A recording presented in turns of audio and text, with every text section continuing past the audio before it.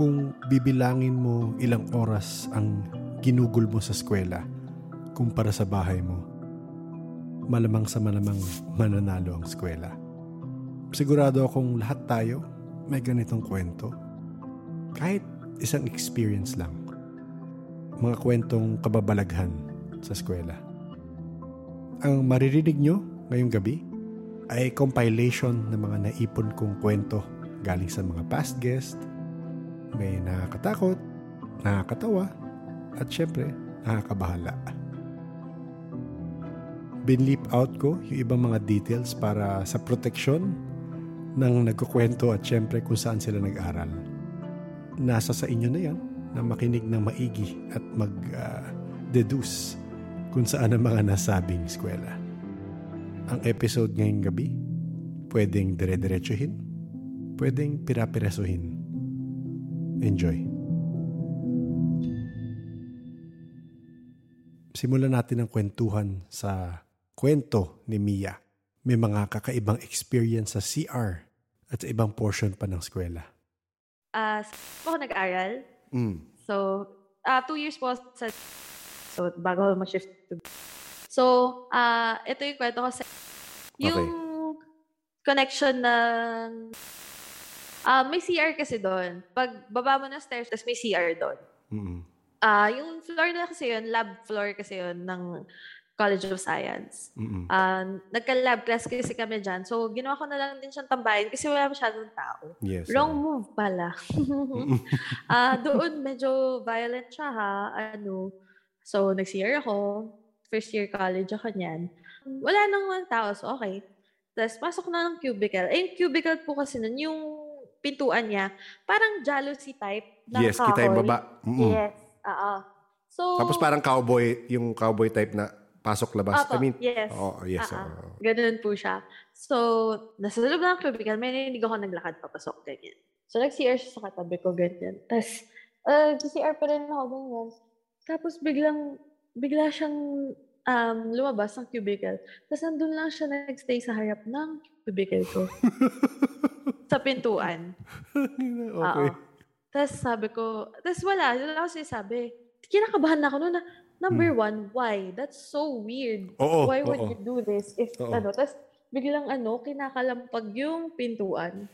Ginagalaw-galaw niya? Ginagalaw niya. Oo. Ikita ko lang. Kasi kung nandun ka sa taas, kita mo yung face niya. O kasi pababa siya, diba? So kita ko lang yung paa niya. Yes, oo. Hindi siya hindi siya sa floor.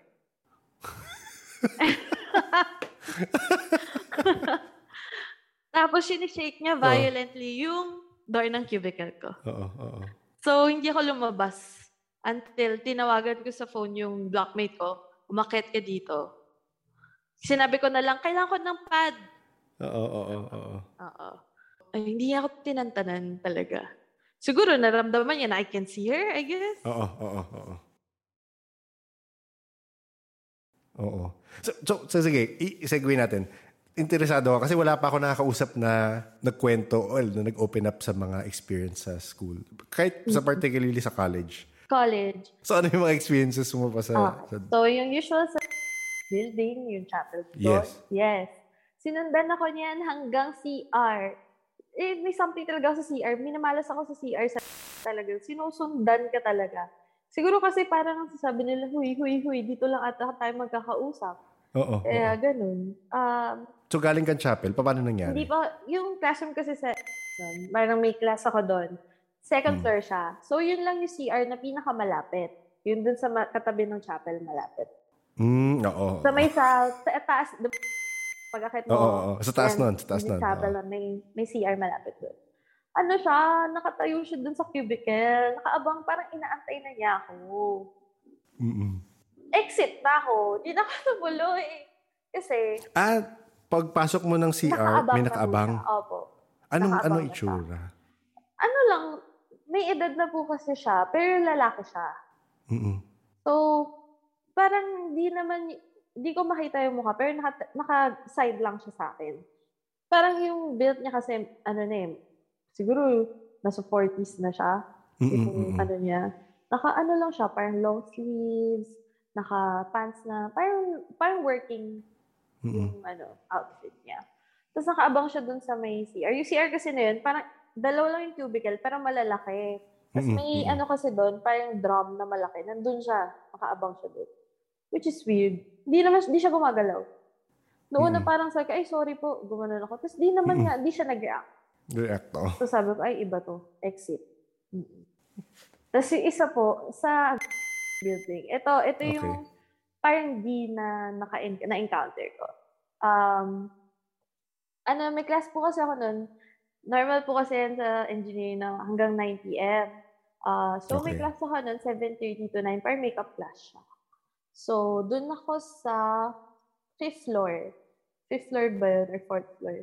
Tapos dun siya sa may, basta yung dulo na siya na classroom. So, CR din po ito na kwento. So, pag-akit mo na stairs, pag left mo, tapos you make another left, there's a bathroom there, yung girls' bathroom. So, dun na po ako, galing lang ako ng class. So, nag-exam kasi kami nun, that's why may makeup class. So, wala nang tao ng time na yon kasi hindi kami sabay-sabay umi-exit kasi after mo mag-quiz, pwede mo na i-pass yung paper mo, tapos umuwi ka na. So, tapos na po ako, ganyan. So, nag-CR muna ako. Tapos, ando siya, gano'n din, parang repeat performance dun sa make.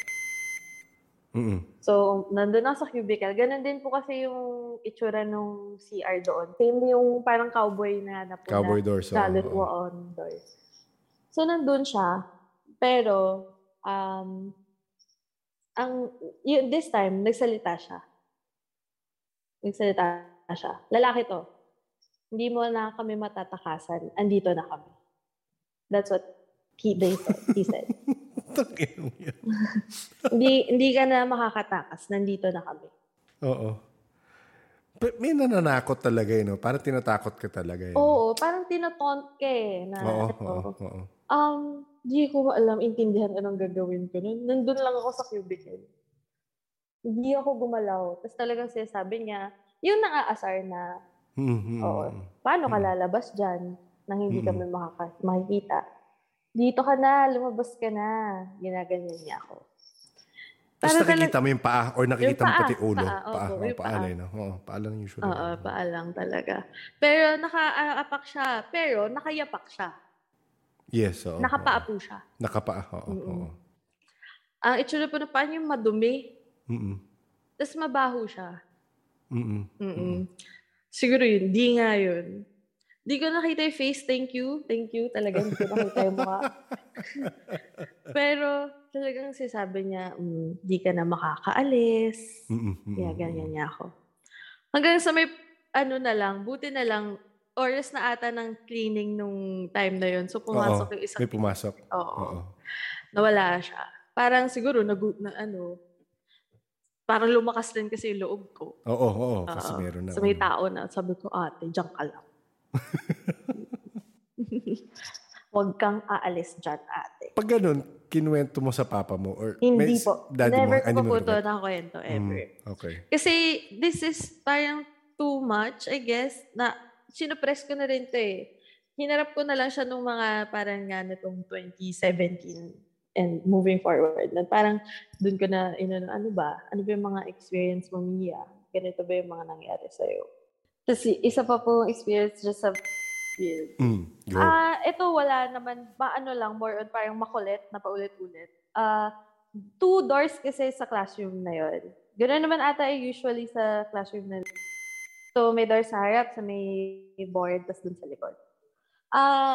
Tanghaling tapat to. Ito sa 1 p.m. class. So maaga ako, parang around 12:30. Nandun na ako kasi wala naman akong ginagawa.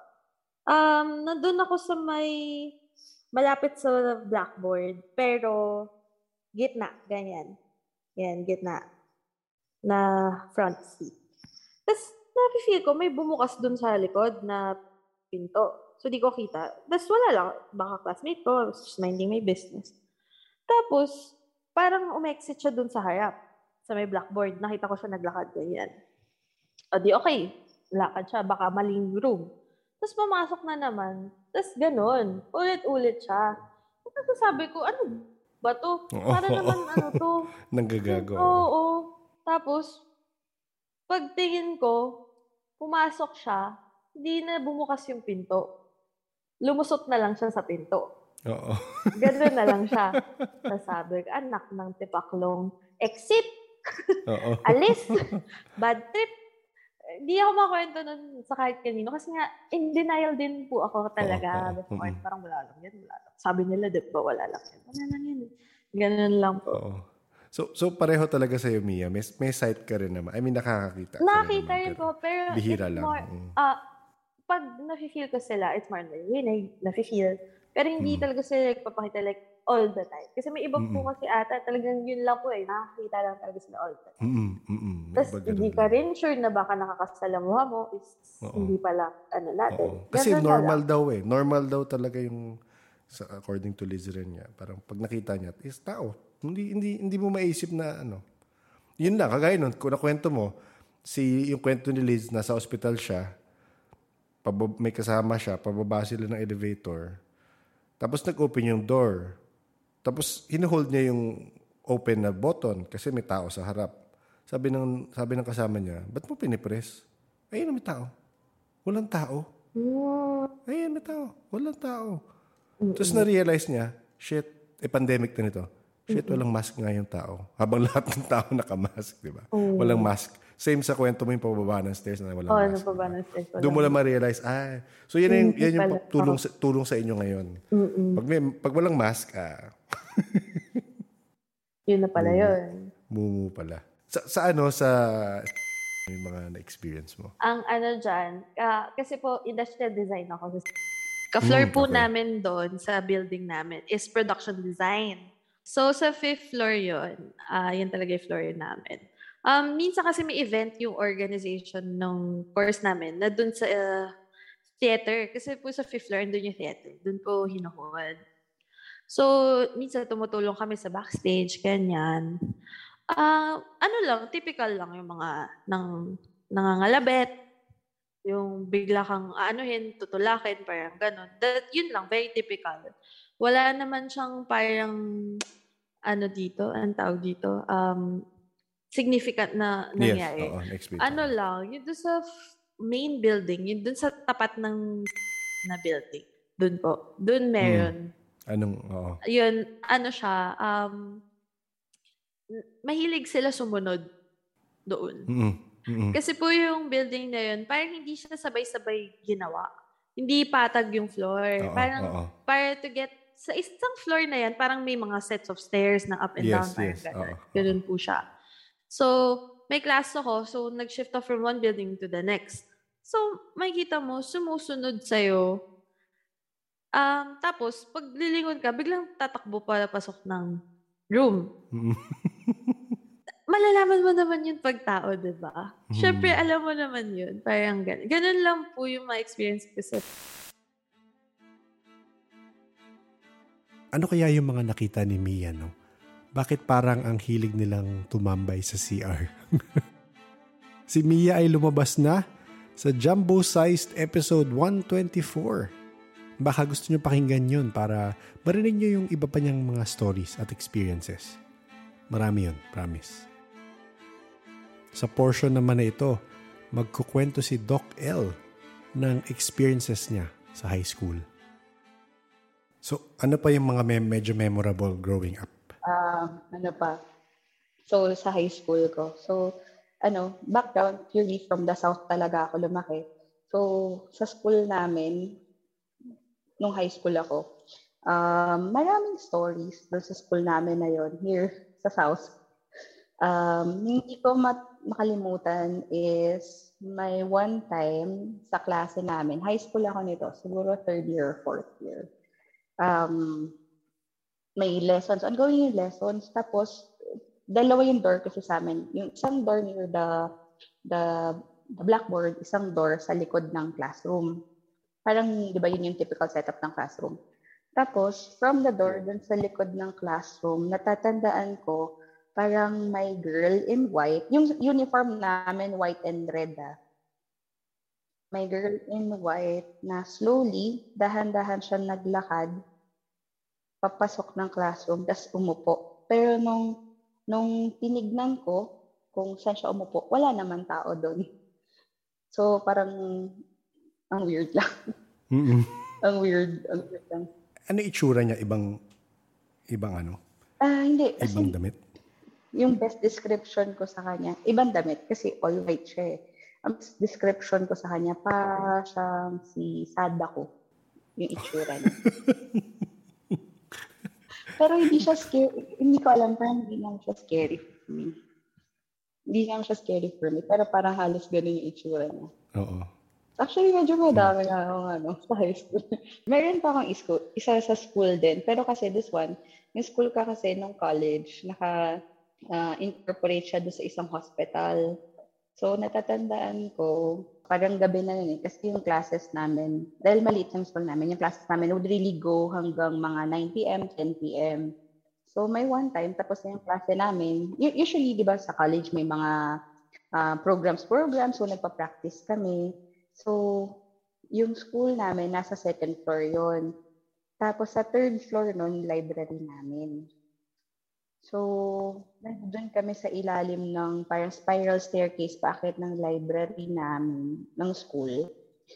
Naramdaman ko na lang, parang may nagmamasid sa amin. Tapos sobrang heavy talaga nung pakiramdam.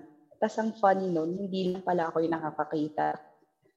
May kasama din ako na parang nararamdaman yun. So tumahimik na lang kami, tapos umalis na kami dun sa area na yun. Ikaw lang nakaka-experience mostly ng mga ganun or marami rin kayo? I mean, may iba pa nagkukwento Oo, may iba din na nagsasabi. Pero hindi kasi ako masyadong nakikipag-usap sa mga ka-schoolmates ko na na. Pero nung time na yun, that particular time, na may activity kami, hindi lang ako yung nakapansin.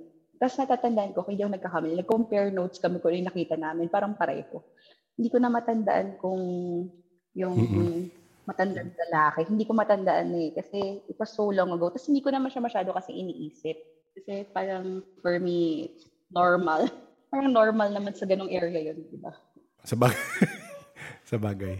Palagi may ganong kwento. Hospital, tapos di ba, old hospital, tapos oo. So parang okay. Freaky lang siya nung time na, syempre, kasi syempre, di ba, pag magkakasama kayo, nakakatakot siya. Pero pag parang looking back, parang, naman. Kaya hindi ko siya naisip kasi parang it can and it will happen naman. Si Doc L ay unang lumabas sa first part ng episode 123, Hospital Stories. Kung gusto mo marinig ang iba pa niyang experiences at iba pang hospital experiences, baka gusto mong pakinggan yun. Sa maiksing kwento naman dito, pakinggan natin si Papa John sa kakaibang bati na nakuha niya galing sa isang bata. May ilang kwento rin si JP tungkol sa kanyang experience sa parehong school. Ito direct. Yung simbahan doon sa yung bilog na simbahan. Okay. Simbang gabi siya. Probably 2002, 2001. I might be mistaken. Baka nga 1999 yun. Basta somewhere along that period. Simbang gabi, may kasama ako na boardmate. Kasama ko sa boarding house. Puno yung simbahan. So nakatayo na kami sa circumference naman. Yung parang sidewalk ng church, but still inside the perimeter. Still inside the premises of the church. Tapos, siguro mga bandang gospel reading. Basta between the reading and until homily and until before communion. May isang bata na naka-pink. Ang tingin ko mga nasa 4 years. Between 4 to 6 years old na bata.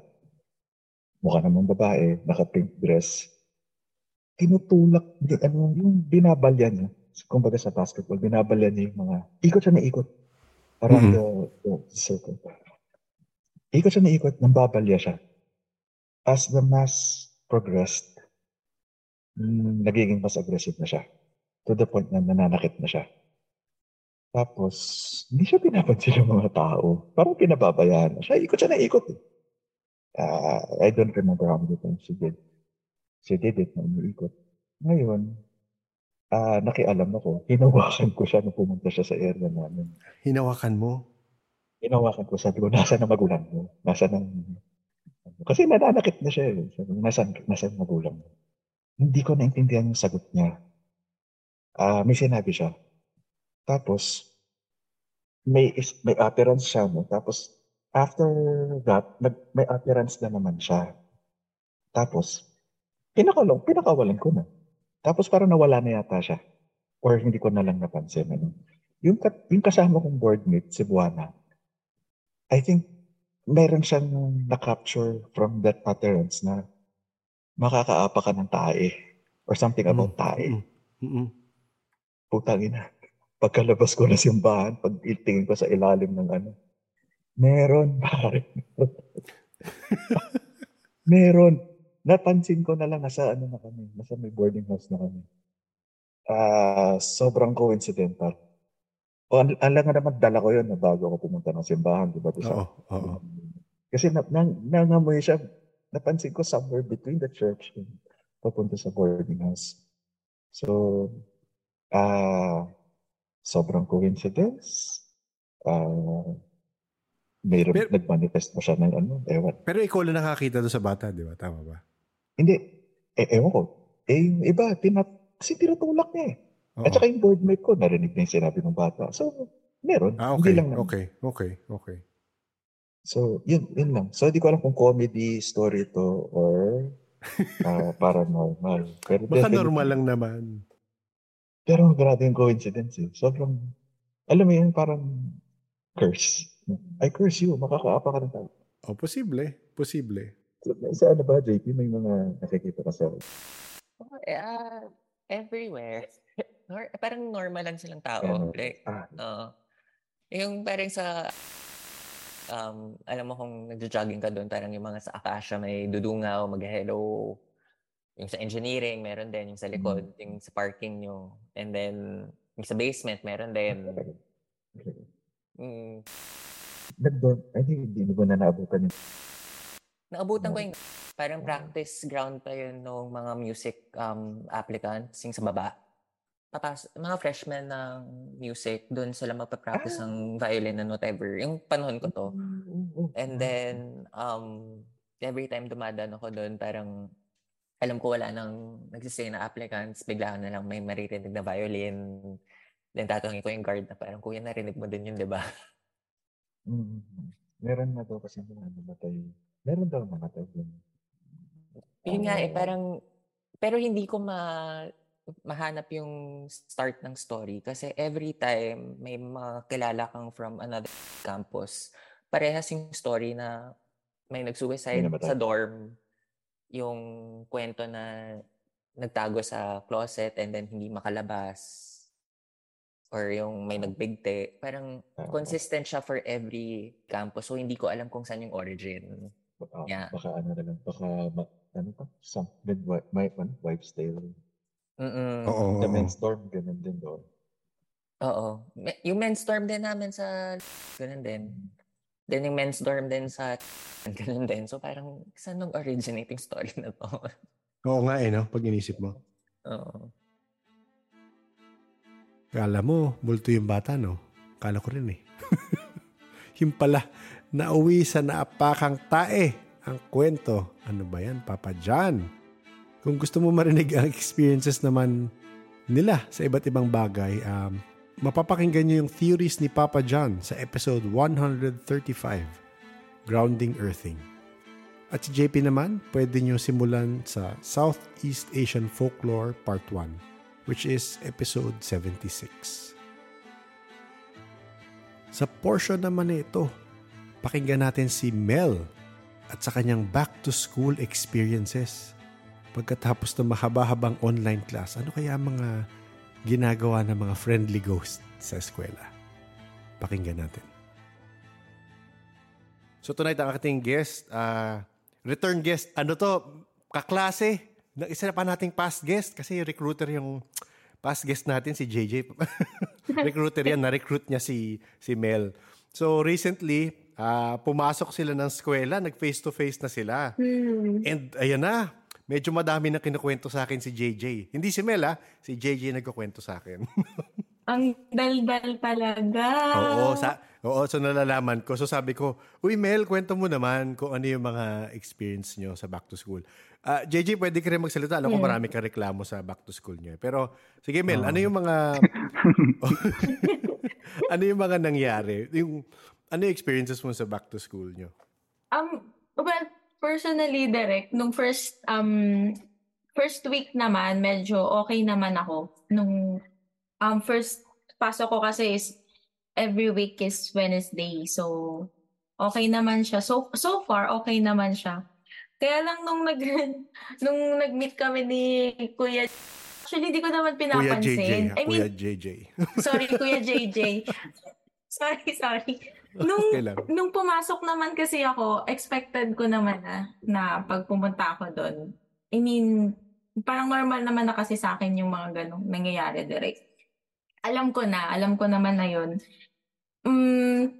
Bale nung first meeting namin, late kasi yung labas namin. Kasi ngayon, pinaaga na yung labas namin kasi sinasara nga yung gate. So, nung time na yun, parang 9 talaga kami lumabas ng campus. And doon pa lang kasi yung building namin may elevator pero maliit. So, hindi ko piniling doon. Gamitin yun nung uwian kasi daming estudyante tsaka nasisikipan talaga ako. Nasisikipan ako parang claustrophobic kasi. Ayun, so naghagdan ako kasi 4th floor. Malapit lang naman. So 4th floor. So ayun. Sa 4th floor pa lang meron na akong nakasalubong. Hindi naman siya talaga like totally na parang lang na may meron siyang figure. Pero parang lang siya, parang fabric lang siya na lumampas. Ganun lang. Okay. So hindi ko na siya pinansin. Hindi ko na pinansin kasi sabi ko, okay, so ito na yung first na encounter ko for this school year. Face to face. For this face to face lang alone.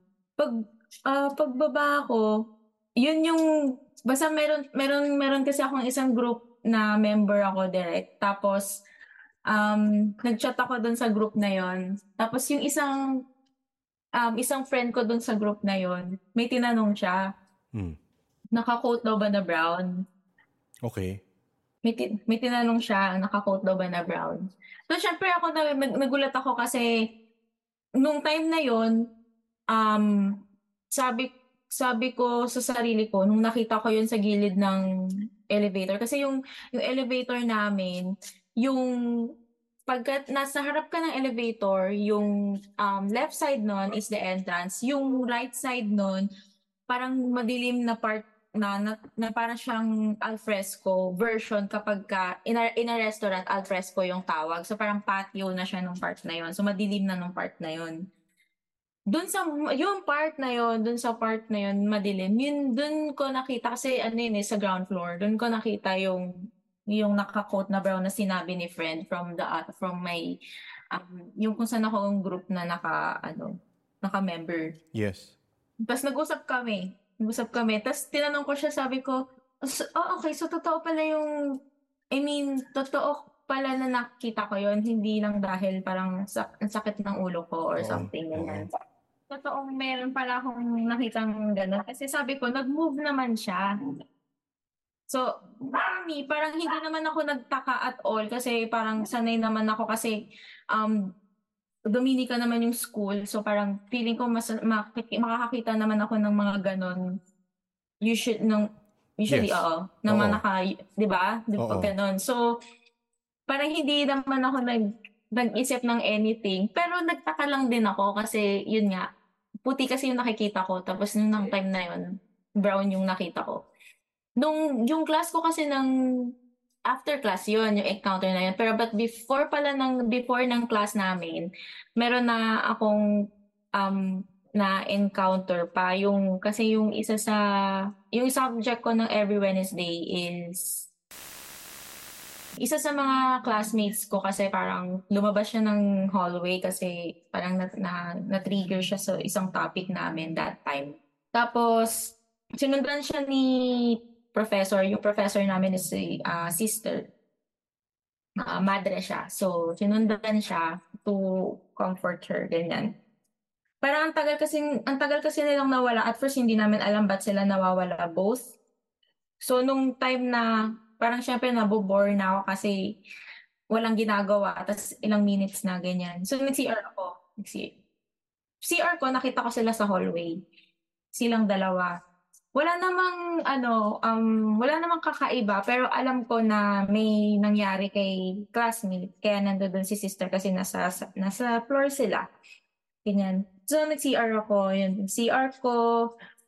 Yun nga, yung nagkwento yung si friend nga na nasa group, sinabi niya sa akin na nung pagpasok ko daw ba ng CR, may naamoy ako, ganyan. Tapos parang alam ko hindi ko sinagot yun eh. Pero dito sa sarili ko, tumawa lang ako. Pero oo, meron naman akong naamoy bukod doon syempre sa hindi mabango yung CR. Pero yun na. Meron naman akong naamoy. And then, paglabas ko ng CR direct, meron nang nakatayo sa likod ni sister. Okay.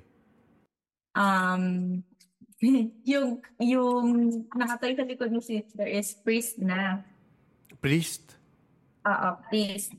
Tapos, before kasi, yung class ko na yon nung online pa kami, tinanong ko sa kanila, yung sinasabi ko ang group, tinanong ko sa kanila if may naririnig ba sila doon sa Zoom meeting namin. Kasi ako lang yung parang nakakarinig. Tapos yung mga classmates ko, hindi sila nababother. So nirecord ko yung class. Tapos parang few seconds lang nung class. Sinend ko doon sa group namin. Tapos tinanong ko si friend if ito ba yung last time na nung nag-Zoom meeting kami, siya ba yun? Siya ba yung pare na sinasabi mo? Ganyan. Kasi sabi naman niya, sabi nung isang member, wag daw ako mabother kasi si sister yung gusto niyang guluhin, hindi naman daw ako. Mm-hmm. Pero naririnig ko yung murmur niya nung nasa priest. Zoom. Nasa Zoom? Oo. Pero hindi ko kasi siya, I mean, yung mga classmates kasi and the teacher, parang hindi naman sila nababother. So, sa group ako parang nag-seek ng help. Pero sabi naman nila, parang harmless naman. So, ayun. Kaya nung time na na-encounter ko yun, nung face-to-face na, nung nakita ko na yung nasa likod ni sister, tinanong ko si friend if siya ba yun.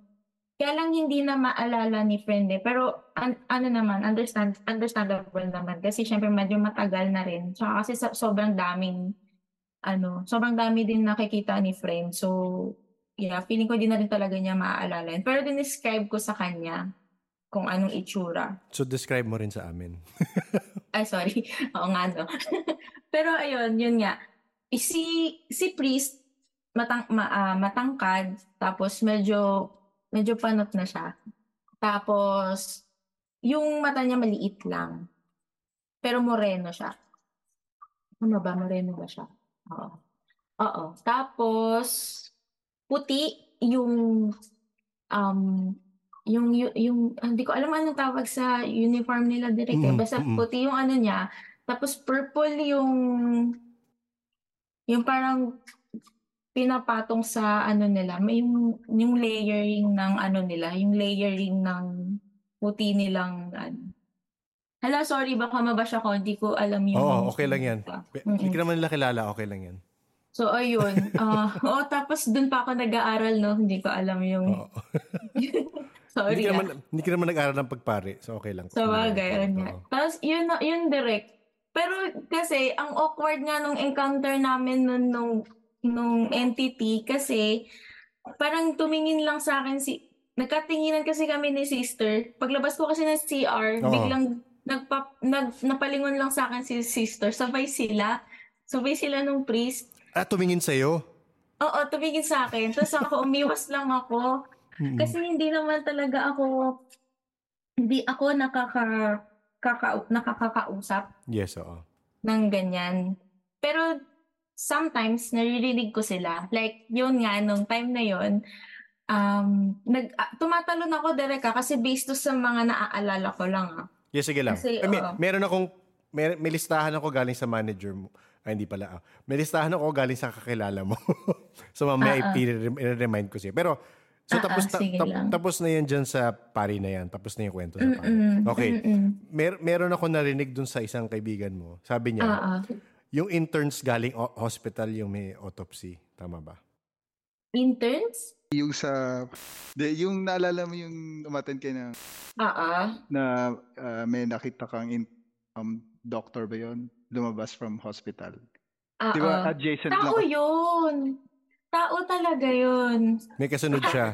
Oo, buti naalala mo yan kay JJ. Siyempre, sinusulat niya yan.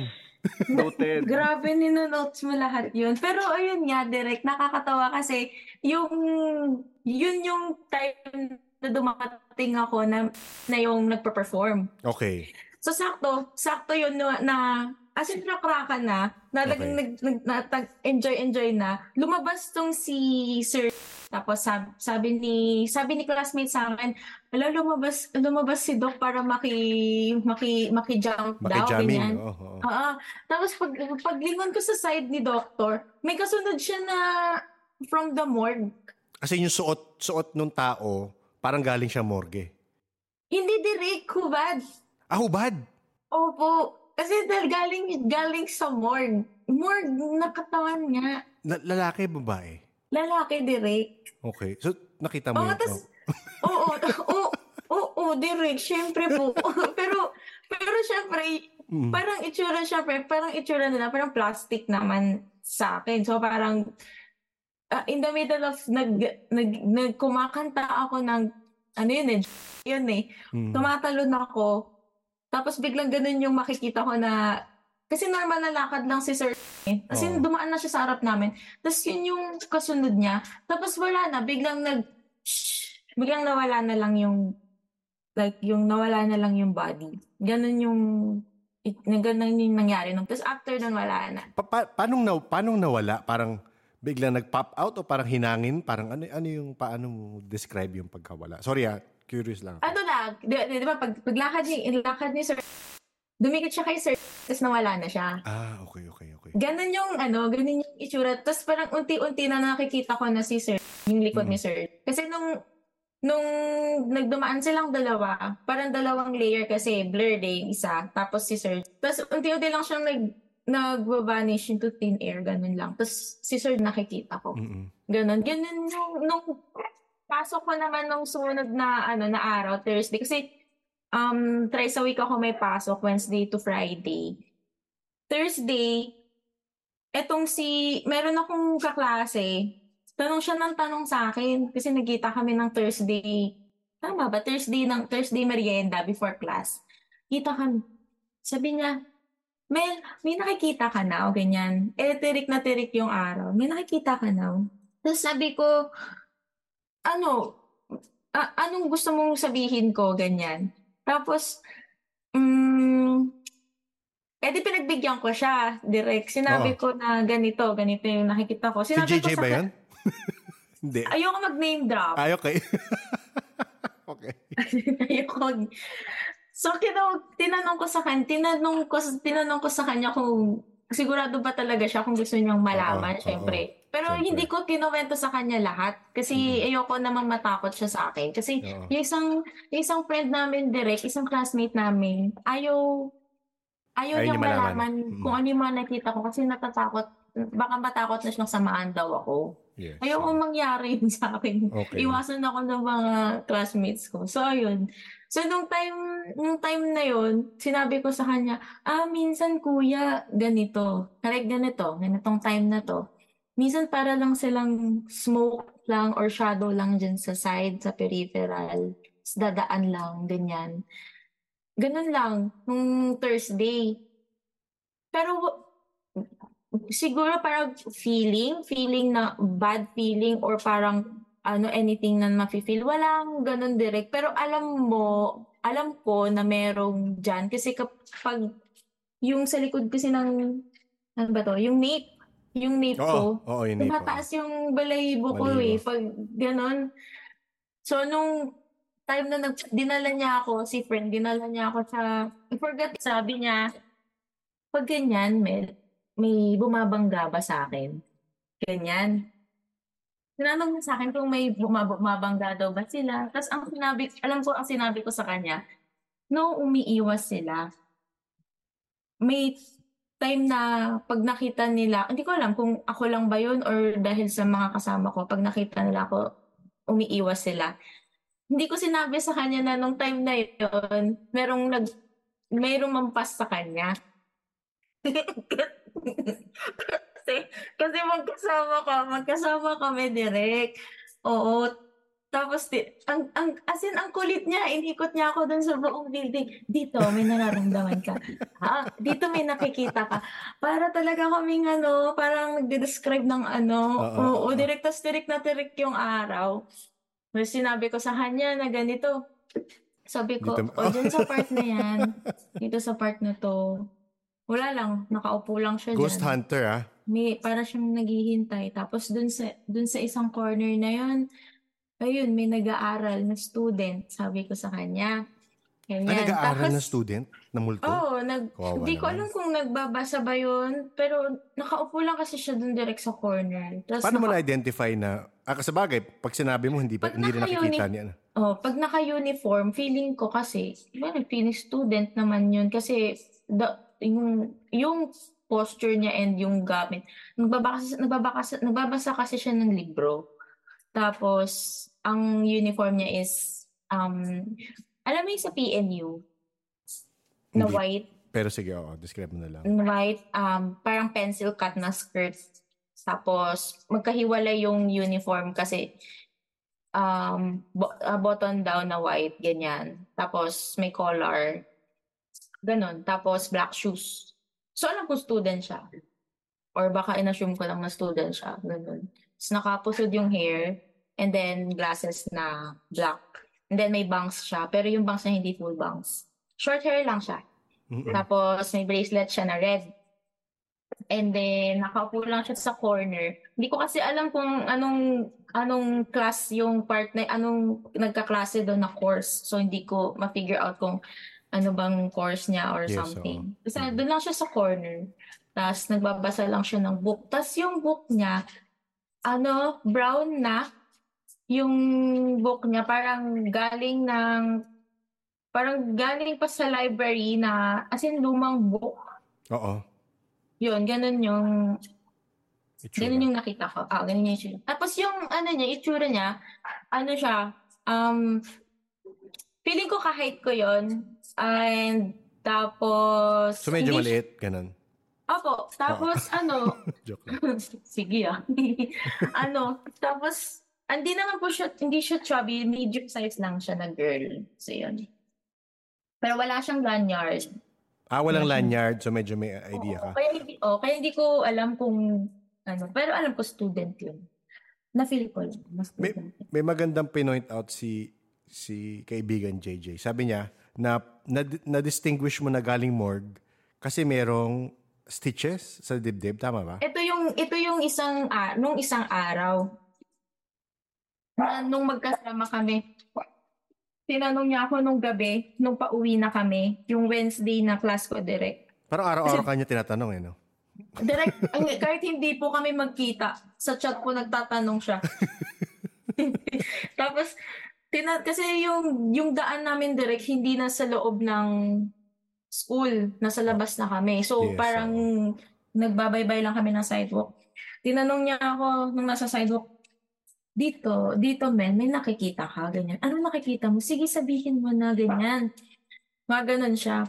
Sabi ko, kuya, wag na yun, wag dito. Ganyan. Next time na, ganyan. Basta tinatawanan ko lang. Kasi ayoko naman din magkwento. Kasi feeling ko maririnig ako nung mga... Oo. Diba? Nakwento ko na po kasi yun sa isang group namin na parang ang worry ko, paano pag narinig nila ako, tapos pag humingi sila ng help sa akin, hindi ko sila kayang tulungan, magigilty ako. So dapat gumawa ng code. So JJ, gumawa ka ng code. May Friendster ka ba nakikita dito? Yon. O, di ba? Hindi malalaman. Ayun lang. Tip lang para kay JJ. Kasi alam ko naman si JJ yung nagtatanong palagi. Tapos, ayun nga. Siyempre, kinuwento ko na sa kanya. Ang kulit direct eh. Ha? Ang kulit. Tinatanong niya. So, kinuwento ko na talaga sa kanya kung ano nga yung nakita ko that night. Pero totoo yun. Totoo yung? Hindi, totoo yung kinuwento ko sa kanya na kung bakit ko nalaman nung isang araw na bakit taga-morgue siya kasi nga may stitches nga yung nakita ko. Pero sobrang blip, mabilis lang talaga yun. Ano yung madre? Ito magandang na binalita sa akin ni JJ. Meron pa rin? Yung madre daw na nakatalikod, umuulan. Di ba Mel, nung Pasko na kwento, meron ka nakitang mga may madre na nakatalikod na weird kasi lahat nakaharap sa tapos yung madre nakatalikod, di ba? Nung umuulan. Hindi naman umuulan, pero umaambon kasi. Umaambon direct. Ang daming kwento, naalalan pa yun ni Kuya JJ. Ang dami. Nakalista nga, sabi sa'yo eh. Nakakaloka. Pero ano yun, sige, kwento mo naman sa amin, sige. Sige, yung ano yun eh, tawag ito, umaambon. Hindi man siya mamaulan, pero umaambon kasi that time. Tapos, papuntang car park. Papuntang car park, okay. Papuntang car park. So, tapos, ano nangyari? Diba, Sige, meron nun sa gitna, meron pang parang garden. Yung mga tao, yung flow kasi, tawag nito, against us. Okay. Tapos, actually, tatlo sila eh. Tatlo silang madre, magkakatabi sila, tapos, nakatalikod lang sila. Tapos sobrang weird. Saan sila? Kasi, hindi sila naglalakad? As in, nakatalikod lang sila? Hindi sila naglalakad. Pero, yung ano nila, naka-float. Hindi sila naglalakad kasi naka-float sila. Tapos, naka-ano lang sila, parang naka-standby lang sila doon sa isang side na yun. Tapos sabi ni JJ, nakaharap sila sa wall? Ganun ba? Nakaharap sila sa wall. Oo, nakaharap sila. Para silang naka-face the wall. Tapos hindi sila gumagalaw? Hindi sila gumagalaw. As in, nakatalikod lang sila. Tapos, alam kong hindi yun kasi ang weird kasi naka-float lang. Parang putol na yung may part na paa. Naka-float na sila. Tapos yung itsura nung ayan, ito na naman tayo sa uniform, sorry. Yung itsura ng nila, yun, kasi diba usually, parang may 2 types yata ng damit yung mga sisters. Pero yung isa parang buo, tapos itong nakita ko na to, gray yung belo nila. White yung lining sa part ng head, tapos yung top nilang blouse, button down din yung blouse nila na white, and then yung skirt nila is gray. Tapos wala na silang paa kasi naka-float na. Tapos 3 sila na naka-face the wall. Alam mo yung ganap yung parang pag pinapagalitan mo yung bagets, di ba? Oo. Ganun lang. Tapos nakababa din yung kamay nila. Paano sila mag-stand? Ganun din. Tapos naka-face the wall lang sila. Tapos umaambon yun. Tapos alam mo yung parang effect na yung pagpatak ng ulan, ng drizzle, tapos papatak din sa kanila. Tapos para silang nagsisteam direct. Ah? Talaga? Oo, ang weird. Tapos doon sa part... Parang umuusok sila, gano'n? Oo, nagsisteam, oo. Tapos doon lang sa part na yun nila, may kasama kasi ako nun. So habang naglalakad kami, nadidistract din ako sa kwento niya. Pero at the same time, yung attention ko doon sa 3 madre. Nung lumagpas na kami, nung tinry kong lingunin ulit, wala na sila.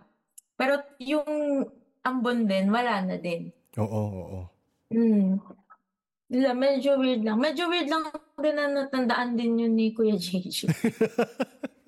Alam mo naman, ang ano niyan eh. May isa pa siya eh. May isa pa siyang pinoint out. Meron pa isa? Meron, yung sabi niya, hindi ko lang kung same to sa sinabi mo.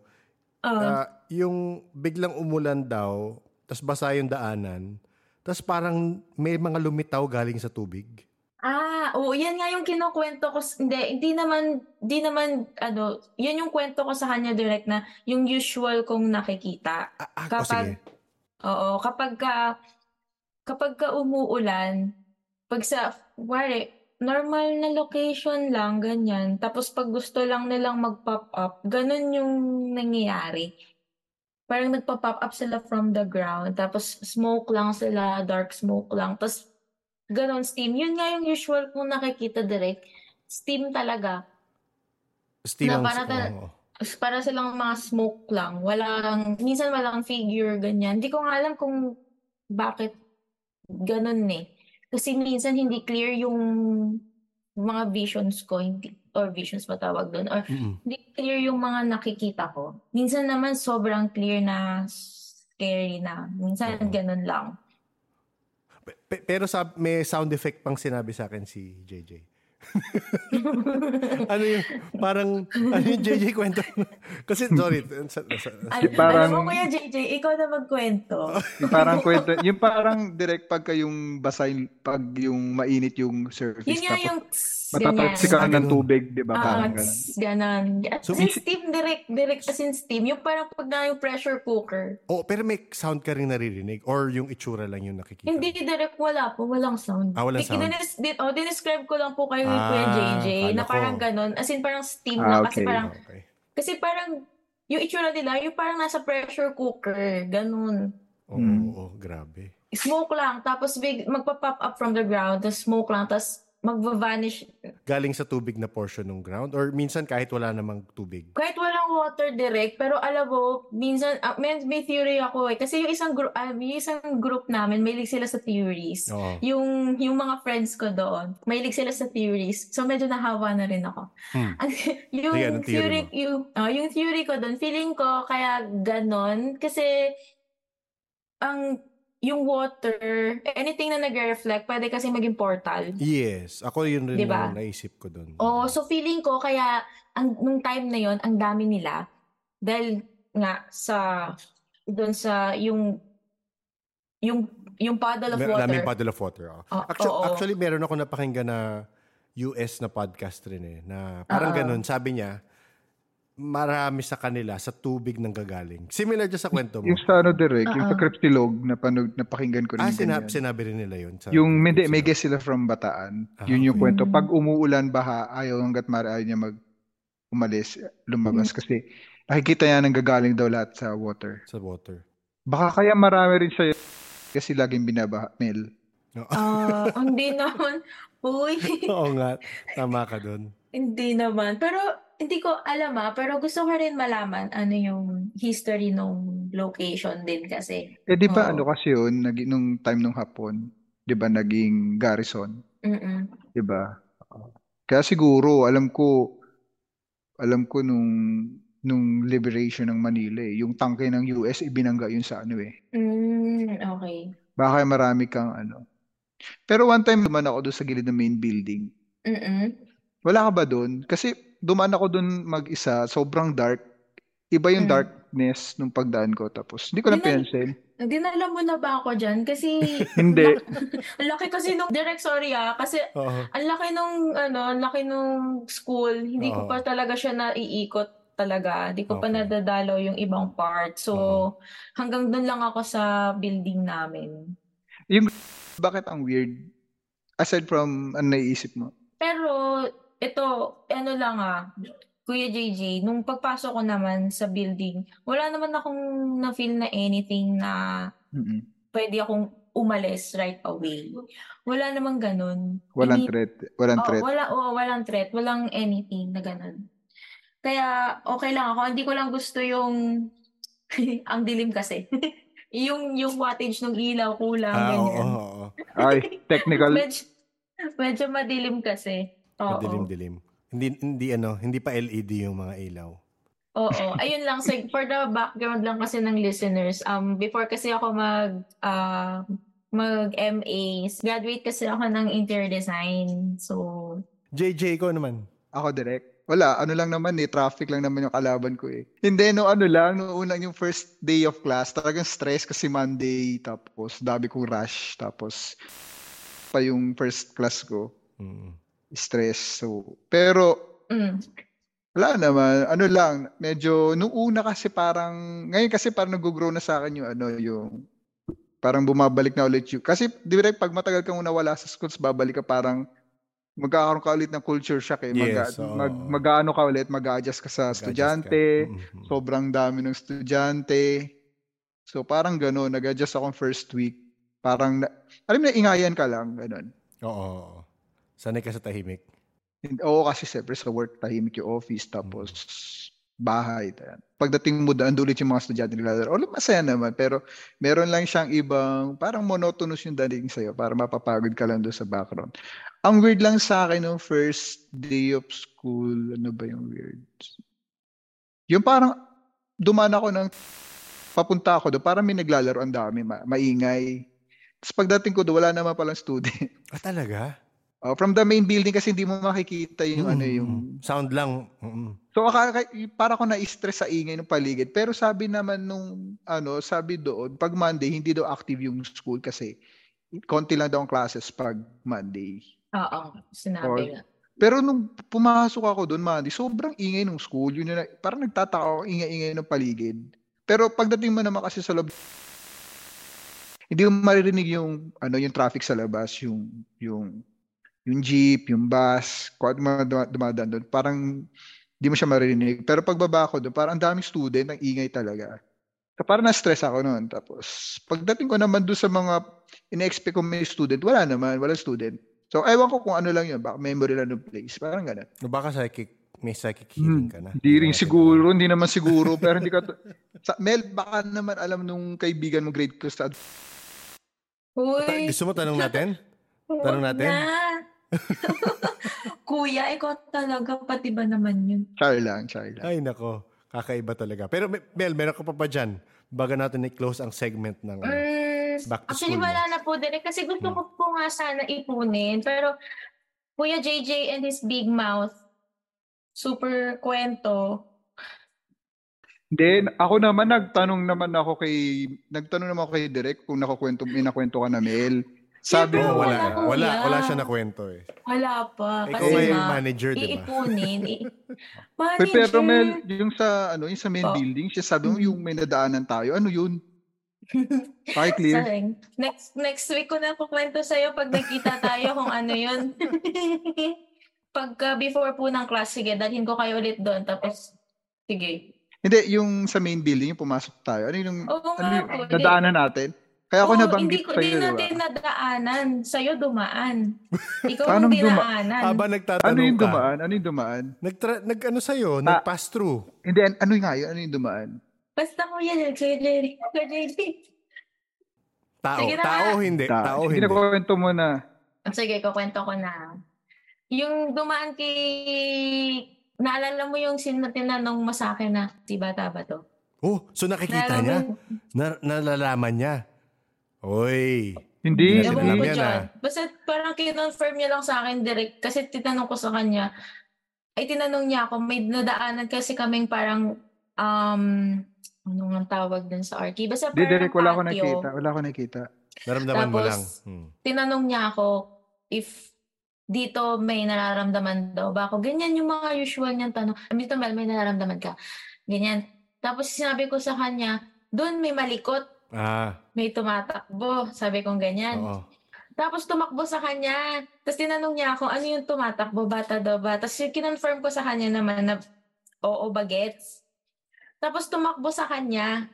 Nag-hug nga yun sa kanya direct. Tapos nag-pass. Lumagpas.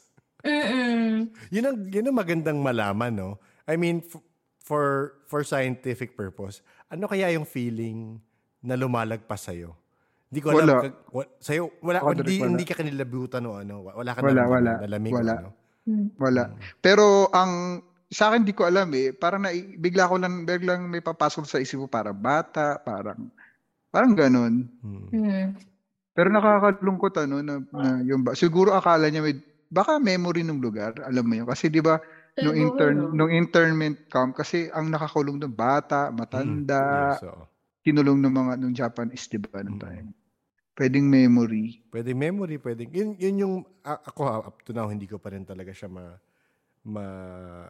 ma-reconcile o ma-deduce is paano mo malalaman if memory siya or parang echo lang siya ng energy. Kasi kagaya nung kinuwento dati sa atin, kwento ni Sam yun na yung supposedly memory sa isang bahay na pinuntahan nila, nagalit. Kasi nung may hindi nasunod. Diba? Eventually, baka hindi memory pero nung nakikita niya, hindi siya pinapansin. Parang going through the motions lang. Naglalakad papunta dito, may ginagawa doon. Diba? So parang isipin mo, hindi sentient to. Echo lang to nung energy ng tao na doing what she was doing before. Pero eventually, nung masama nangyari, biglang nag-sentient. Kasi nagagalit na sa kanila. So yun yung hindi ko alam. So kaya na sabi mo nga na baka memory, hindi ko pa rin. Hindi natin ma-explain talaga. Oo, hindi natin ma-explain yung ganun. Kasi pwedeng sa iba hindi nakikita eh. Oo, diba? Tulad ko, wala naman nakita pero nakikita niya. Okay. Thank you, JJ. Thank you, Mel, sa inyong contribution. Yes po, Kuya. Pahinga ka na, Kuya JJ. I know. Thank you, Direk. Pahinga ka na, Kuya JJ. Okay. Grabe, no? Ano kaya yung relationship nung ulan, tubig sa spirits? Meron kaya? Yun nga, may portal ba dahil nagkaka-shiny surface? Magandang pag-usapan yan. Pero si Mel ay return guest. At syempre si JJ, mga return guest yan. Kung gusto nyo mapakinggan yung kwento nila, si Mel ay lumabas sa episode 133, Ang Bumisita. At si JJ naman lumabas sa episode 33, Bloody Bank. Itong sunod naman ng mga kwento ay galing kay Black Beans. Isang future episode, hindi pa lumalabas ang episode niya. Pakinggan natin ano yung mga experience niya sa school. Actually, tuwing nakikinig ako ng episodes sa paranormal, para akong nababalikan ko yung mga dati kong experience. Tapos, naisip ko, mukhang, paranormal related yung experience ko yun. Hindi ko lang na-acknowledge that time. Yes. So, ganun yung experience ko habang nakikinig. Actually, kagaya ng iba, pampatulog ko siya. Okay. Aray ko. Sige lang. So, pag magsishift ako sa hapon or sa gabi, yan, kikinig muna ako niyan. Hanggang sa makatulugan ko siya minsan. Yung simula, ngayon na naalala mo na nga, naalala mo ba kung ano yung point na biglang, medyo ano yung nangyaring yun At kahapon ko lang siya na-realize. Okay. Okay. Ang ganda ng timing nun pero sige. Yun nga kasi going back dun sa mga yung experiences ko sa school. Yes. So, siguro para siyang introduction, or induction na hindi ko in-acknowledge na ma-develop. Ayun nga, kasi nga, confused ka, hindi mo naman alam kung ano yun. Oo. So, ang natatandaan ko, kinder, 6 or 7 years old siguro ako noon. Kasi yung school ko noon is bahay lang siya. Tapos, part of the house is kinonvert nila ng classroom. So, 2 classroom yon. Ang natatandaan ko lang dun sa place na yon, very inviting siya. Siyang welcoming, ganon yung feel niya, no? Yung vibe niya. Tapos, ang medyo vivid sa akin na memory noon is kapag naglalaro ako ng blocks doon sa school na yun, which is teacher, anong time na yun, isang teacher lang tsaka 2 lang yata kaming estudyante that time. Meron akong nafe-feel na parang ibang teacher na nandun. Okay. Pero hindi siya tao. Okay. Feeling ko sila, siguro baka fairy or elemental. Oo. Tapos Ano yung feeling? Bakit paano mo nasabi yun? Ito sabi ko nga recently ko lang siya na-realize. Diba natandaan mo, Sir Nick, sabi ko, wait lang, sandali lang, para akong Oo. Nagre-remote view. Yes, parang bumabalik ka. Oo, parang ganun yung nangyayari sa akin. Bumabalik ako doon sa classroom setting. Tapos nakikita ko yung sarili ko na nandun sa classroom, na bata ako. Then, hindi ko siya visually nakikita eh. Parang nararamdaman ko lang siya. Okay. Tapos yun nga, yung feeling ko is, ang assumption ko is fairy siya. Yes. Na tinuturuan niya din kami. Okay. Yun. So yun yung first. Ano yung tinuturo? May idea ka o parang... Wala eh. Basta alam mo lang nagsasalita rin siya sa classroom. Parang siyang teacher din doon. Parang ganun. Then, tapos yung isa pang memory ko is, nakakatawa to kasi nagwiwi ako. Okay. In classroom? Oo. Siyempre, yung mga teachers natataranta, bibigyan kanila ng pamalit na damit. Dinala nila ako sa CR, tapos natatandaan ko, meron ako nakitang matandang babae. Pero hindi ko kilala kung sino siya. Ang kilala ko lang kasi dun sa school na yun is yung pinaka-may-ari ng bahay, tapos yung anak niya. Pero yung nakita kong old lady, mas matanda pa sa kanya. Okay. So yun, ayun yung memory ko doon sa school na yun, nung kinder ako. Then, actually yun lang naman doon. Malapit lang din kasi siya dito sa bahay namin, yung school na yun. Tapos, yun na nga, lipat ako ng big school. Okay. So, nag-prep ako, pag-leap out na lang ulit sila. Okay. Aral from prep hanggang third year high school. Okay. Describe ko lang yung school. Malaki siya, as in super laki nung school grounds. Yes. Ano siya, 3/4 siya ng isang block. Parang 1/4 of the block is yung hospital. Okay. So, katabi namin yun. Ngayon, dun sa entrance ng prep, ang natatandaan ko dun is, pagpasok mo ng gate, paradahan siya ng bus. Then sa right side, may mga residents doon na inaalagaan ng mga madre na may sakit. So, eerie siya pag dumadaan ka doon kasi minsan maririnig mo merong umiinda ng sakit, ganyan. Minsan may sumisilip sa'yo doon na mga pasyente, ganyan.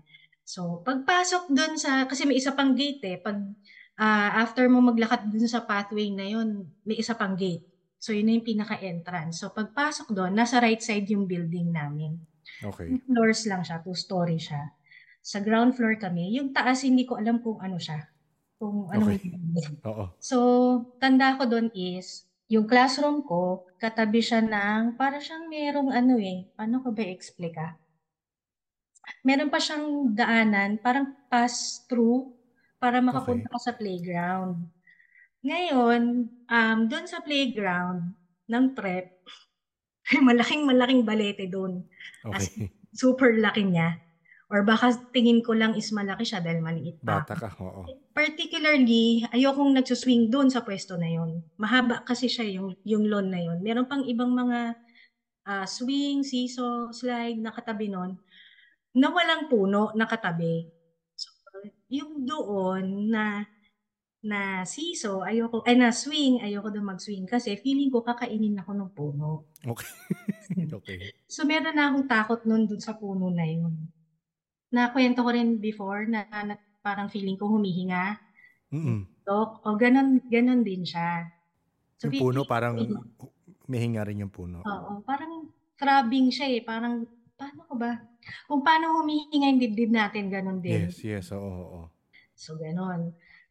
So, iniiwasan ko yung puno na yun. May times din na habang nagkaklase, hindi ako kasi masyadong attentive.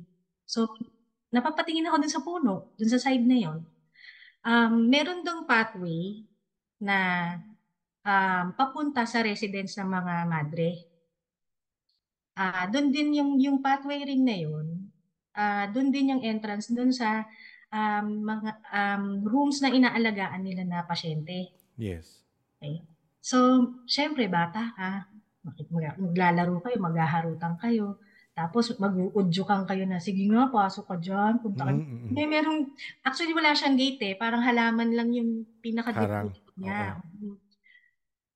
Ewan ko ba, for some reason, hindi ako makalagpas doon. Feeling ko, meron doon nakaharang na hindi ko alam, na invisible. Tapos, minsan may nakikita akong mga madre doon na dumadaan, pero katawan lang nakikita ko, hindi ko nakikita yung mukha. Ay, nakwento mga to. Pero, so meaning nun parang naka-shroud, para nasa darkness yung mukha nila, pero katawan nakikita mo gumagalaw. Hindi siya visible dun sa bintana. Okay, oo. So, technically, ang nakikita ko lang dibdib hanggang bewang. Oo. Ganon siya. Sorry, nakwento mo rin, isama ko lang, sabi mo, kaya mo na-distinguish kasi iba yung itsura rin ng damit nila. Tama ba? Nakwento mo. Hindi. Yung face, meron minsan akong nakakasalubong na madre kasi, di ba syempre pagbabati ka ng, good morning sister. Oo. Di ba usually ngingiti sila sa'yo? Yes, oo. Yun blanco. Talagang expressionless. Okay. So parang, para kanilang in-ignore. Ganon. Dating sa akin. Lalagpasan ka lang nila. So, yun yung sa prep. Tapos, meron ding yung sinasabi kong parang pass-through na daanan from dun sa corridor ng prep papunta sa may, ang tawag dito, sa playground. Meron dong pinto at saka hagdan. Ang natatandaan ko doon, tumatakbo ko kasi may naririnig ako dun sa may hagdan. Hindi ko alam kung sa hagdan yun or sa pinto. Na hindi ko alam kung steps yun o kinakabog nila yung pinto. So, yun yung laging takbo ang daan ko doon. Hindi pwedeng lakad. Oo. Kaya. Kasi kakabog. Oo, parang syempre matatakot ka, bata ka, hindi mo naman alam kung ano yun. So, yun. Then, ang ano kasi namin doon is, paglagpas mo ng prep, ang kasunod niya is yung ballet room. So, yung ballet room is occupied lang siya after school hours, which is 3 o'clock ng hapon. Makulit ka nga, di ba? Magala-gala ka sa grounds, gusto mo i-explore lahat. Mapapadaan ka doon. Nung kahapon na inaalala ko siya, sa mind's eye ko, meron akong nakitang babaeng nakapalda doon, pero wala namang tao. Pero nung bata ako, madalas akong laging mapapatingin ka doon ng walang dahilan. O ganun yung experience ko nun doon sa ballet room. So, pag dinerecho mo naman yon, canteen ng elementary, ng grade school, tapos building na ng grade 3. So, sa right side, pag kumanan ka, ayun na yung grade school grounds. Ang building kasi doon pa U-shape siya. So, pag kanan mo, yung building na yun yung pinaka parang facade ng school. Yun na yung, kumbaga, main ng grade school. So, doon sa main na building na yun, doon ako nakikipagtitigan doon sa statue ni tsaka ni siya life size siya na statue, talagang malaki siya. Tapos, yung pwesto ng statue na yon is before ka pumasok ng school hall. So, nung grade 1 kasi ako, yung classroom ko nasa dulo. Section 8 kasi ako noon, so dulo yung classroom ko. So, dadaanan mo talaga siya. So, every time na dadaan ako doon, or kunwari may bibilin ako sa stationery, or papupuntahin ka sa music room, hindi pwedeng hindi mo siya madaanan. Ayun, ang natatandaan ko is, nakikipagtitigan ako sa kanya. Parang feeling ko siya, buhay siya. Buhay, oo. So, inaabangan ko siyang gumalaw. Ganun. Tapos, ang kwento ng mga manang doon, na nakakakwentuhan namin nung grade 1 ako, daw, lumilipat daw ng pwesto yun. So parang Pagkailan? hindi ko alam eh. Basta ewan ko kung tinatakot lang nila kami. Pero ang kwento nila is, it's either lumilipat ng pwesto or gumagalaw siya. So siguro, kaya yung reason ko rin bakit ko rin siya tinititigan is gusto kitang makitang kumilos. Oo. So, gumalaw nga ba sa kakatitig mo? Hindi siya gumalaw. Pero iba yung, ewan ko, nung bata kasi ako parang, actually hanggang ngayon eh, bihira naman akong makakita. Yes. Pero yung feeling, yung pakiramdam, yun ang medyo malakas kasi sa akin. Paano pakiramdam? Pwede mo i-elaborate yun? Paano ko ba explain yung pakiramdam? Ayun, nakakaramdam ako ng ngalay ng balikat. Okay. Tapos, minsan din sumasakit din yung ulo ko. Yun yung nararamdaman ko ngayon nung matanda na ako. Nung bata ako, wala akong maalala. So indication mo yon na meron something? Na meron, oo. Yung pagkangalay ng balikat ko is para siyang, ano ko ba explain? Para kang natulog ng matagal sa iisang side lang. Oo. Tapos bumangon ka, parang ngalay na ngalay yung balikat mo. Tapos depende siya kung gaano kalakas yung nandun. Paano? Sige, paano? Mas masakit sa balikat. So may physical pain sa'yo? Physical discomfort or pain? Mas discomfort lang ba? Discomfort lang. So, ang pinakaayaw ko is yung masakit sa ulo. Kasi, yun nga, sabi ko nga, pag hindi masyadong kalakasan, ayos lang, tolerable. Kaso pagka talagang yung bumbunan ko talaga yung masakit. Ganon siya. So, ang ginagawa ko is, kailangan ko lumayo or maupo muna sa isang tabi, pikit-pikit, relax, ganon.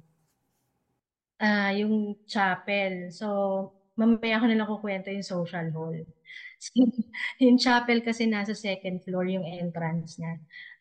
Hindi ko alam bakit para sa akin amoy chocolate talaga yung chocolate?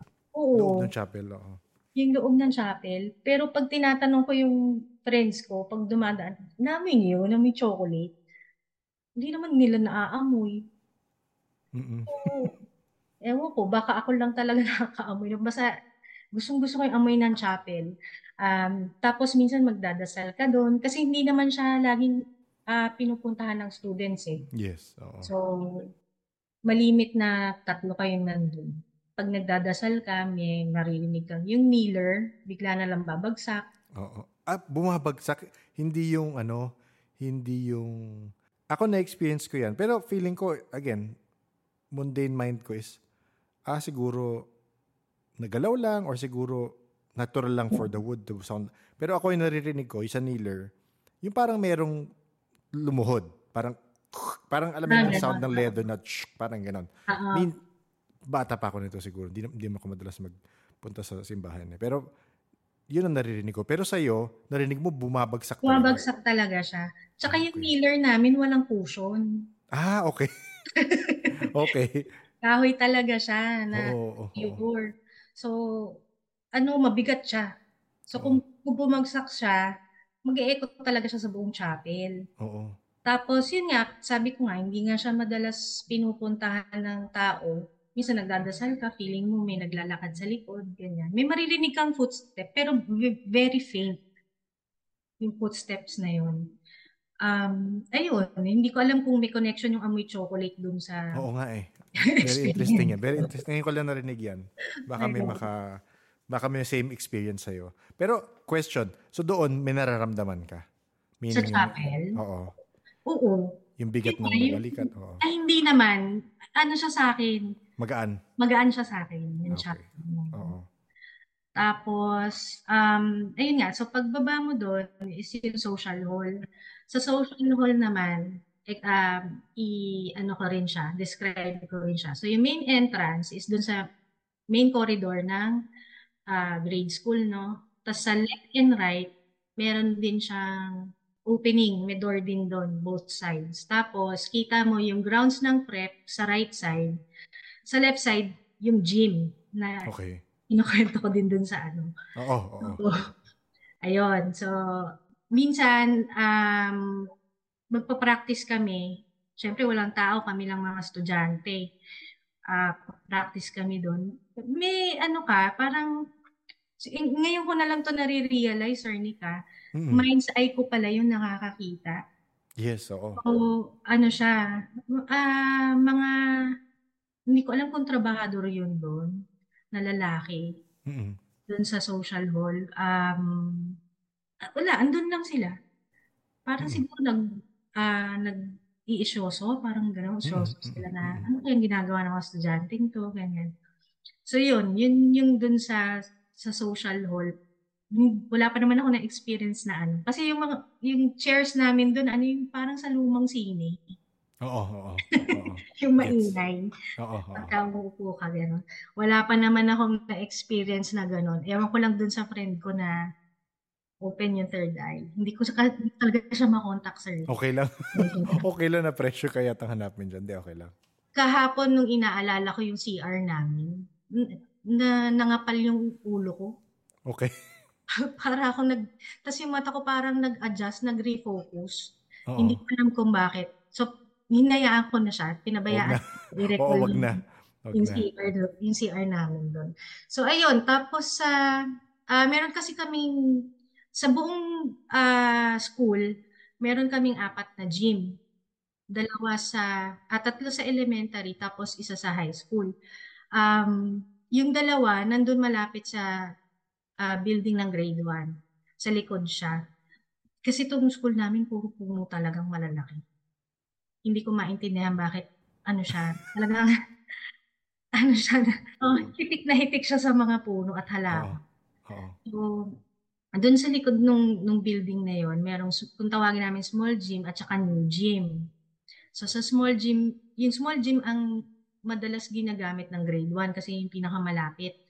Pero, hindi rin siya ganun kadalas gamitin. Parang, yun, kasi nag-PPE ka lang once a week. Yes, oo.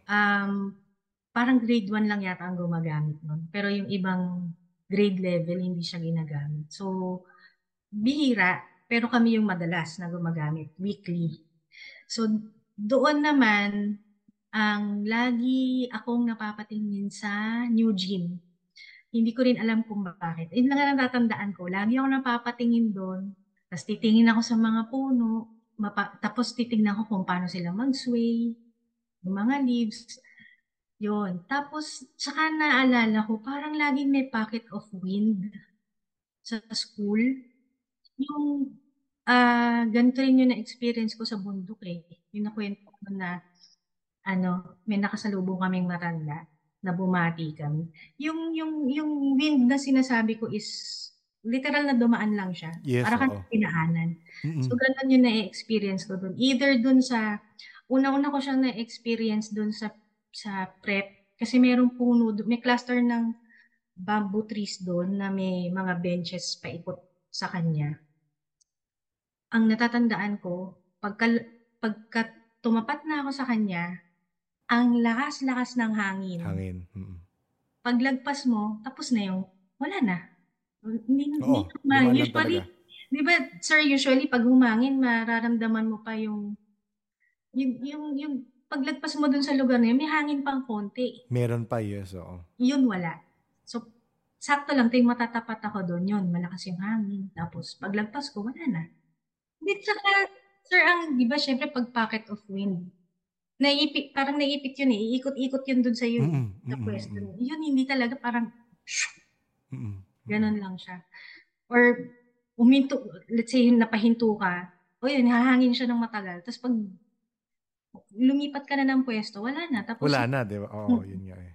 Ganon siya. Actually, ganyan yung na-experience ko sa simbahan one time. Yun nga yung natanong ko sa Discord eh. Feeling ko talaga dinaanan ako ng something eh. Kasi, yun, malamig na hangin, tapos biglang sumakit yung tiyan ko. Talaga ako eh, napaupo talaga. Talaga? Sa loob mismo siya ng simbahan habang naglimisa. Tapos nagtaka yung mama ko, ba't daw ako namumutla? Sabi ko, ang sakit ng tiyan ko. Pero, hindi ko masabi na may malamig na hangin na dumaan. Ayun, yun yung sa gym. Then, sa high school naman, ito na yung sa classmate, sa friend ko. Hindi ko kasi siya naging classmate eh. Oo. Ever since nung simula prep hanggang high school, hindi ko siya naging classmate. So, lang, barkada lang kami. Yung tatandaan ko noon, kaklase kami. Tapos nakita namin yung mga teachers na tatakbuhan sa labas. Okay. Sa corridor. Mm-hmm. So, nagtataka kami. Tapos, maya-maya nakita namin yung isa naming batchmate, akay-akay ng isang teacher. Tapos yung batchmate namin, nakahawak siya sa mukha niya, tinatakpan niya yung mukha niya, umiiyak siya. Mm-hmm. Sabi, ano nangyari? Yung mga marites, di ba? Nangyari doon. Tapos, after a few minutes, yun na, yung friend ko na open yung third eye. Super, sensitive nun. Actually, kwento nga niya sa akin dati, sabi niya nakakakita lang siya. Pero yung mga kapatid niya, nakakausap daw, nakikipag-mga daw. So, yung kaibigan mo na nakakakita, si Kad. Ayan, ano sabi ni Kad? So, actually, hindi niya kami pinansin. Pero siya, cool na cool lang siya. Aakay siya nung teacher na isa. So, the whole afternoon, hindi na namin sila nakita, silang dalawa. Usually kasi nag-hangout kami bago umuwi. So, lakad-lakad muna kami sa grounds ng uwian. Tapos nakita namin si Kad na galing siya dun sa, hindi ko kasi alam kung office ng madre yun kasi hindi kami allowed pumunta ron. Matitigas lang ang ulo namin. Kaya nakaabot kayo dun? Oo, dadaan-daan lang kami kunwari. Pero yung papasok sa loob mismo nung building, hindi kami pumapasok doon. Sa labas lang. So, doon namin siya nakita galing. Sabi ko, saka galing, sabi niya gano'n. Sabi ko gano'n. Tapos sabi niya, may pinagawa sa aking exercise sila sister, sabi niya. Anong pinagawa sa'yo? Pinapikit daw siya. Tapos yun nga, yung na-experience din namin, nung iba, dyan sa Discord na, feeling ko pinag-meditate siya eh. Meron din siyang mga nakikitang colors, ganyan. Tapos doon na siya nagsabi na nakita kasi ni ganito yung yung babae sa classroom na pula yung mata. Sabi niya, sobrang pula daw ng mata na nasa likod ng classroom habang nagkaklase. Tapos siya din, nakita niya. Mm-hmm. So, kaya siguro dinala din yung isa naming batchmate doon. Tapos, dinagdag niya sa kwento niya na, meron nga ding doon eh. Lalaking nakabarong, minsan nga lumilipat-lipat ng classroom yun eh. Tapos yung isa doon, walang ulo eh. Tapos tatawanan lang kami. Kinukwento niya kasi hindi naman namin nakikita. Yun yung kwento niya doon sa high school. Tapos naalala ko din yung second year high school naman ako nito. Usually nagro-roll call sa attendance eh. Sabi ko, tinawag yung isa naming classmate. At sabi nung seatmate niya, Miss, nag-CR lang po yata. Tapos sumagot yung isa naming classmate, absent kaya siya. Sabi niya, tapos nakita ko nandito siya eh. Naglagay pa nga siya ng bag niya. Sabi niya gano'n. Tapos tumingin siya dun sa upuan, walang gamit. Oo. Tapos nalaman namin, may sakit pala siya. Nasa bahay. So, yun yung naalala ko na, siguro dahil gusto niyang pumasok. Oo. Kaya siguro nag-travel yung kanya.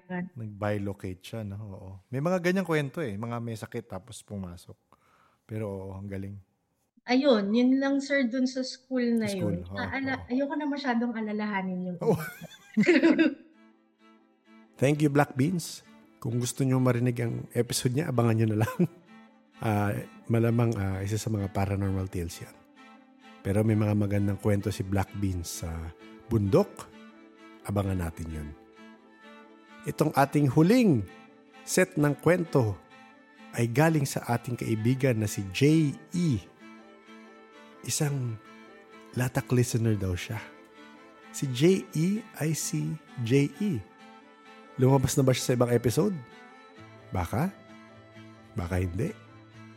Secretive kasi yan. Paiba-iba ng pangalan at code name. Sige, pakinggan natin ang stories niya. Okay, may kwento si J.E. sa school stories. Okay, so it happened 3 weeks ago. So kasi malapit na yung klase by August, ginawa ng head namin, grade level head, inutusan yung janitor. Pero yung janitor bago, so hindi siya familiar with the place. So when she was told to clean the faculty room, she immediately went to the faculty room without even doing like the knocking. Yung lang natin, practices. So, pag-open niya ng faculty room, wala, of course, alikabok. Kasi hindi ginagamit yung faculty room eh. Gaano katagal hindi na nagamit? For pandemic, 4 years. Okay. 4 years, hindi siya nagagamit. And we as teachers there, we know that our faculty room is special. Okay. Specially hunted. Okay. Oo, special siya. So, ang table, the table in the faculty room is nara and mahaba. Kasi nga, 20 teachers in the faculty room. So, mahaba siya. Oo. Nakita ni janitor while she was like wiping the walls of the faculty room, nakita niyang umangat yung table at saka binaba. Yung parang a slam. Oo. So there was this huge slamming sound. Narinig niya, namutla, niradyohan niya yung mga kasama niyang mga janitor. So nakita siya dun sa faculty room, hinimatay na. Ha? Talaga? Oo, tapos dinala siya sa clinic.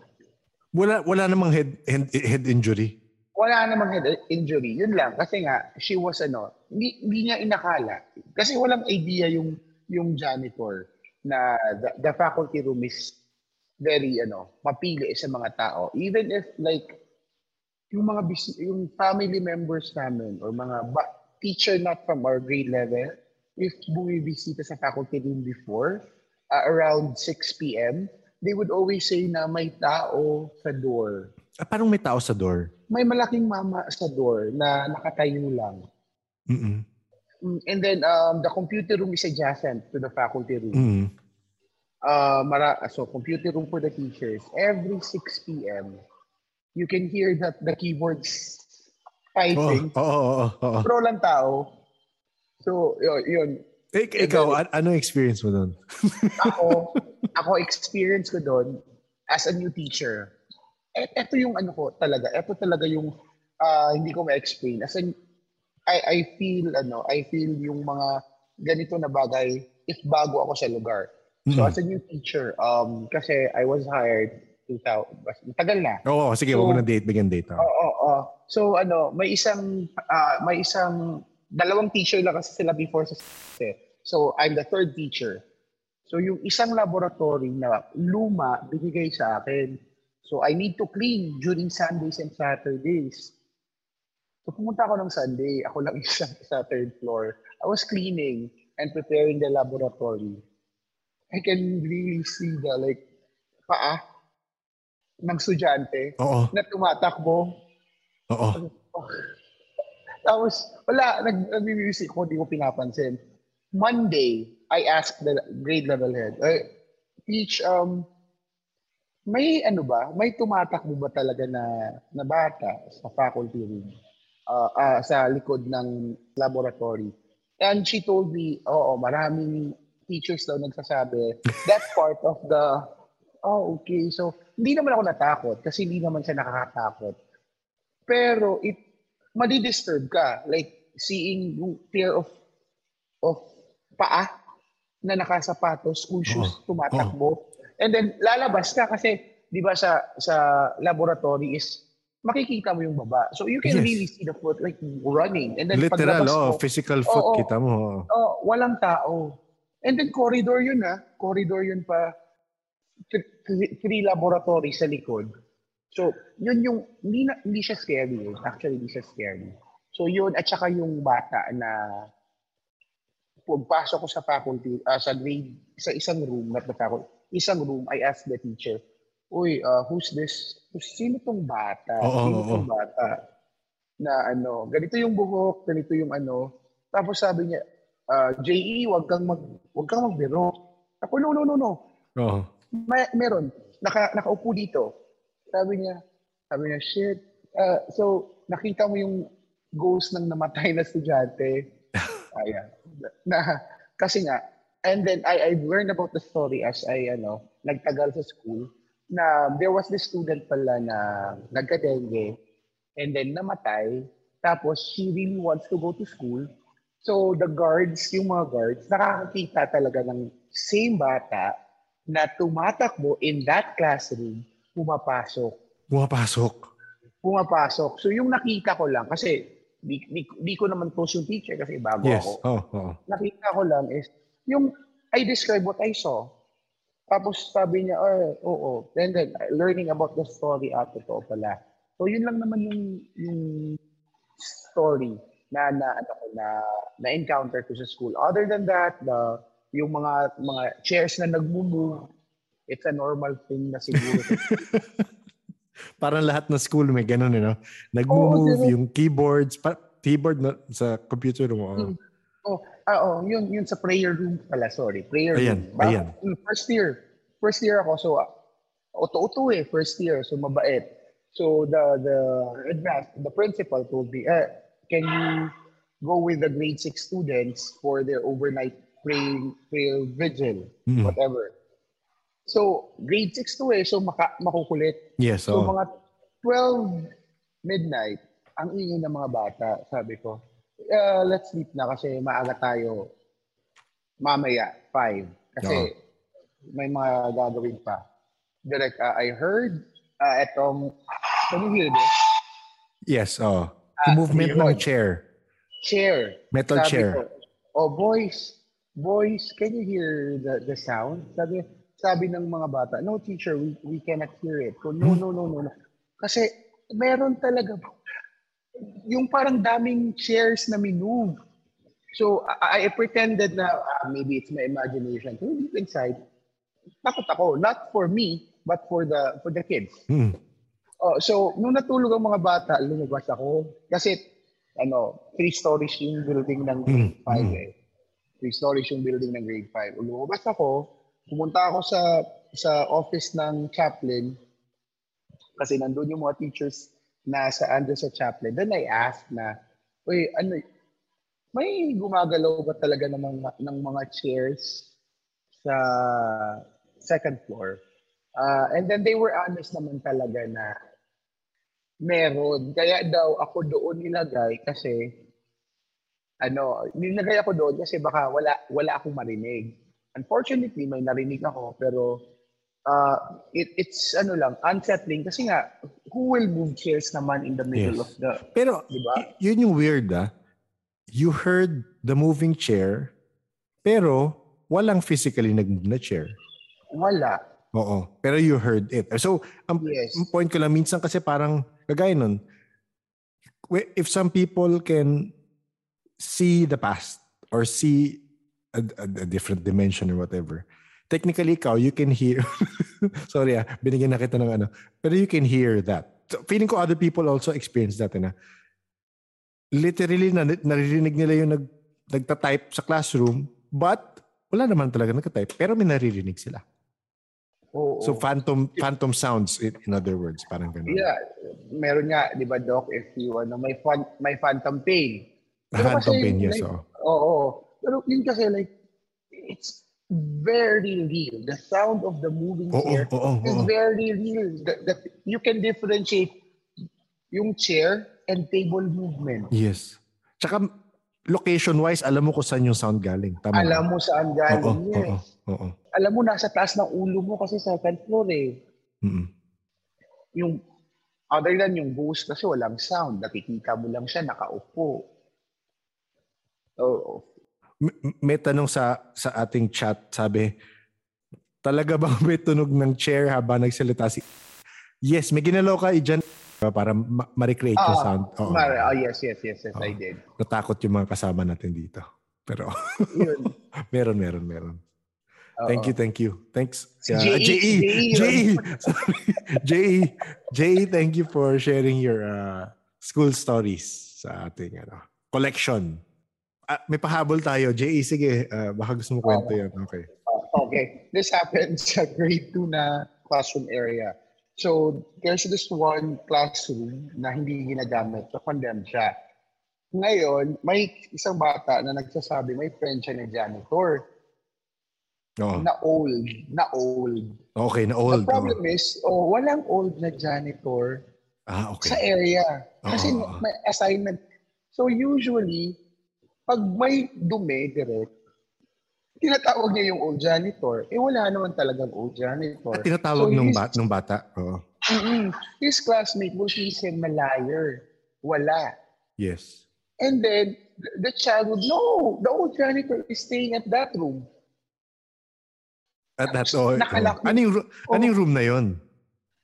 Dating condemned lang siya kasi walang magamit. Okay. Nakalock yung room eh.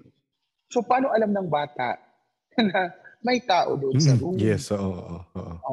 Ngayon, ang nangyari was, we have parang madami na rin medyo paranormal na nangyari. So the school admin asked for a blessing from a priest. Ang maganda lang is the priest is also may ability din. Sensitive. Yes, oo. Sensitive, oo. So when he opened the door, he saw the janitor. The old janitor. The old janitor sa side ng room. Kasi the sad part was, the janitor did not know na patay na pala siya. Oh. So ginagawa niya yung, kasi the school became his life. Yes, oo. So yung everyday ginagawa niya pa rin. Even though he passed away. Patay na siya. Yes. Oo. So medyo sad. And ang ginawa ng head teacher ng grade 2 was he asked the child, "Hey, can you come here? I have a yearbook. Can you tell me sino dito sa janitor ang nakikita mo?" And he pointed out to that exact janitor na namatay. Oo. Malungkot na story. Nakausap ba yung janitor na parang, uy, tapos na. Your has ended. Your kinausap siya ni priest. Kasi if you look at the room kasi adjacent siya sa Acacia tree. And then sabi ni priest was like, that room is like a portal. Not that room, but that area. That like area sa malapit sa Acacia. So direct dyan mo makikita yung walang tao sa building. Nagpapalitan, nag-on and off yung ilaw per classroom. Per classroom? Per classroom. Or yung projector. Nag-turn on kahit walang tao. Kasi nangyari. Yes. So, batang teacher nag-inuman with friends. Yung moderator ng room na yon kasama ko. Tapos, nag-message sa kanya yung head teacher. For example, Michelle, did you turn off the projector? Sabi ni Michelle, yes, ma'am. I made sure that everything is off before I left. No, kasi sabi ng guard, naka-open projector mo. Tapos,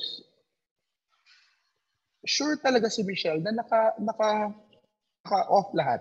And me, knowing Michelle, OC yun. Yes. Alam mo. Tapos sinabi niya, sabi na lang niya, ay shit, andun na naman sila. Kasi that area talaga, yung demonyo. May portal nga talaga, I guess, diba? May demonyo daw, sabi ng bata. And then, sabi ng bata? Na, yun nga, hindi din pinaniwalaan ng bata kasi, I mean, kids are always like, they are kids. Yes. Nobody will believe them. Yes. Na may demonyo. Tapos, eventually, it's not, according to the priest, it's not a demonyo, but it's more of an entity na nagta-travel from one place to another. To another, yes. So yun, doon na kasali yung sa CR. Yung final place was the CR, na the last area na blinet ni Father. may CR, may 3 cubicle ay 3 area, ay tawag dito door sa CR. So isa-isa ni Father, nag-bless siya with holy water and salt. Nag-bless siya. Ito, kasi matatawa ka kay Father kasi hindi kasi siya, hindi niya inaamin, pero makikita mo sa reaction niya. Nakakakita siya. Oo. So, bless siya ng CR. Sabi niya, ito na ba yung huling i-bless natin? Tapos ang mga teacher nagtinginan kasi alam ng mga teacher. Kasi may maraming reports about the third cubicle. Nung pag-blessing ni Father sa first cubicle, okay. The second cubicle, okay. Nung he was trying to enter the third cubicle direct, hindi niya ma-open. Hindi niya ma-open. Hindi niya ma-open. So, ginawa niya, nabihan niya na, just let's pray lang muna. So, nag-pray sila, kumanta sila doon. Pag-open niya direct, would you believe, pag-open niya, ang candles ng mga teacher, namatay lahat. Oo. Pag-open niya, tapos yung reaction ng taong gulat. Oo, ganun yung reaction ng pare. Sabi ko, alam mo no? Alam mo may nakikita. Yun yung reaction ni Father. Tapos, so, pinawisan ng malamig ngayon si Father. At nagdasal. Nagdasal siya. So, So, yun nga, napag-anuhan ng school, ng grade level namin kasi malayo naman yun sa amin na I think we should ask again for a blessing kasi nga, because of what just happened to the janitor na hinimatay. Yes, so, seeing na nag-levitate yung lamesa at saka kinampas. Of course, if you are, you will be in doubt talaga na totoo nangyari. Pero it's her experience kasi siya yung hinimatay. Yun nga yun naman sinasabi pati si Carl Cervantes rin nagsabi ron parang na-experience nila yun You cannot discount that fact that they experienced it. You may believe it, diba? Pero yun, they experienced it. So, yun ang reaction lang. Diba? Ayun. Okay, kakatin ulit yun. Thank you, J.E. At dyan nagtatapos ang ating compilation para sa School Stories Part 2. Sana may makuha pa tayong mga school stories at meron pa kayo dyan ma-share. I-message nyo lang yan sa akin. Maraming salamat syempre sa ating mga guest na nag-share sa kanilang mga school story. Gaya ng mga nasabi ko sa end ng segments nila, karamihan sa kanila ay past guest. Except kay Black Beans at J.E. Abangan nyo na lang if lumabas na yung episode nila. Sa mga naging past guest, si Mia, Doc L, Mel, Papa John, JP, and JJ, ilalagay ko yung link sa kanilang first appearance na episodes sa show notes. Nandoon ang kanilang mga personal na story at experiences at baka gusto nyong pakinggan at sundan doon. May chance na ito ang una mong episode na napakinggan. Baka gusto mo rin pakinggan ng part 1 ng School Stories. Ilalagay ko yung link sa show notes. In case ngayon ka lang nabisita sa podcast, hello at welcome. Ang Paranormal Podcast ay collection sa mga iba't ibang first-hand paranormal experiences. Karamihan ay mga kwento ng mga tao na nakabase sa Pilipinas. Pero syempre, minsan may nakukuha akong kwento galing sa ibang part ng mundo. Salamat sa ating mga guest na nag-share ng kanilang experiences. Alam niyo naman, ang stories nyo ang bumubuo sa podcast. Kung na-enjoy mo yung mga ganitong kwentuhan, baka gusto mong mag-subscribe para ma-update ka kung may bagong episode. Pwede ka mag-subscribe sa Facebook, YouTube, or Spotify. Meron rin TikTok, pero bihira ko ma-update. Pero meron rin doon. Merong new episodes every Tuesday, 7 p.m. sa Spotify at Thursdays, 1:37 p.m. sa YouTube. Ikaw ba'y may naalalang mga school stories dahil sa kwentuhan ngayon? Baka gusto mo yung share. Pwede mo yung email sa paranormalsph@gmail.com. If gusto mo naman na via chat lang, pwede mo yung kwento sa Discord server ng podcast. Ilalagay ko yung invite link na kailangan mo i-click. sa show notes para ma-join sa Discord server. Eto tayo sa Spotify comments and YouTube comments. Pakinggan natin ang mga comments sa episode 137. Si Carl ay nakakakita. Sabi ni Cheryl, "Hi Direk, baka like mo po interview si Sir Edgar ng SPL. Antique collector siya at marami din kwento paranormal. Yun lang. Hindi ko binuo yung details pero ayun nga. Para lang for the safety of Sir." So, thank you Cheryl sa pag-comment. Check ko yan. Thank you sa suggestion. Mga antique collector talaga parang maraming kwentong kababalaghan. Si Ginji naman sabi niya, "Direk, mukhang nabasa ka ni Dr. Carl dun sa last part. Ang lupit nung super interested ka sa origin natin. More discussion sa mga conspiracy theory. Salute, Direk." Thank you Ginji. Oo, nagulat rin akong tinanong ako ni Carl. Pero yun nga, meron talaga akong deep interest na malaman yung pinagmulan natin at ano yung connection nito sa buhay natin dito ngayon. Ano yung implication nun sa lahat ng bagay na na-experience ng iba't ibang tao, di ba? Pag tinignan mo kasi, makikita mo na ang daming bagay na nalalagay sa mystical, esoteric, extraterrestrial. Lahat sila connected kahit papaano eh.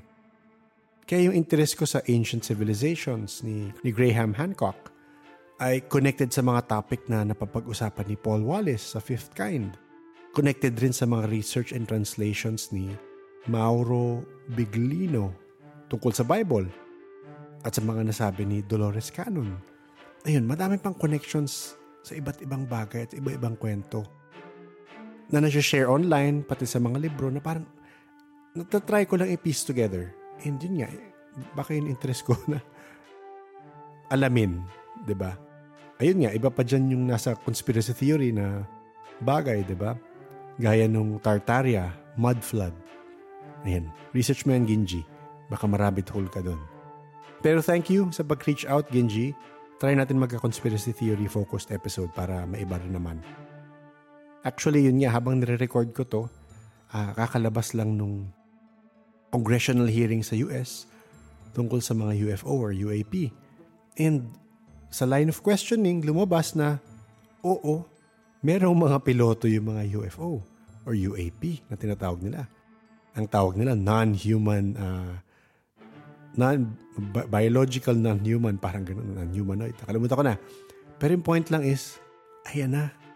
May disclosure na sa gobyerno ng US na may tinatago silang UFOs, may tinatago silang non-biological whatever, which is aliens or ETs, di ba? So, mapapaisip ka lang na ano ba talaga ang katotohanan? Yun nga, which goes back to my interest na about the origins, about other things that we cannot understand. Yun lang.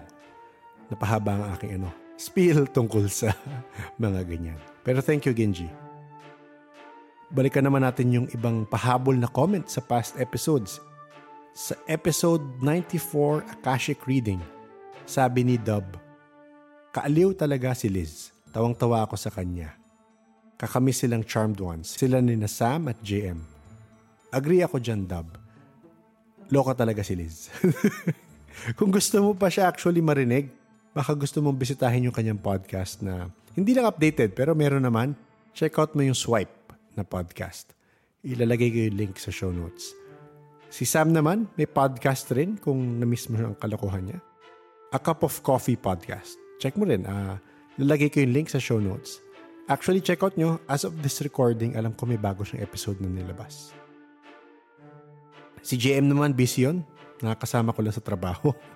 Hindi kami makarecord kasi syempre busy sa trabaho. Pero minsan, sumasama yun para makinig sa guests. Pero yun nga, busy daw siya makinig sa Ang Pinuno. So, hindi siya sumasama. Okay lang naman. Try ko mag-invite sa kanila minsan. Alam ko kasi busy yung mga yun. So, okay. Yun muna sa ating comments. A big shout out and thank you to our paranormal Patreons and coffee supporters. Syempre, si Sunny, J, Z, JT, JD, K, B, Justine, Leah, Shibune, LJ, and Ola. Tama na ba yung pagsabi ko? S? Sorry, correct mo na lang ako kung mali pa. Pero sabihan mo lang ako, message mo lang ako. If you want to support the podcast, you can check out our Patreon and Ko-fi. I recently activated the YouTube subscriber option. If you want to support there, it's up to you. Where you get nearly the same perks as what you get on Patreon. So, whatever is your preference, it's just there. In case you're interested in supporting through these options, you can check the link sa show notes. Of course, you can support the podcast in other ways. You can always choose to share your favorite podcast to a like-minded friend or relative. Kayo bahala. The Paranormal Podcast is engineered and produced by F90 Productions.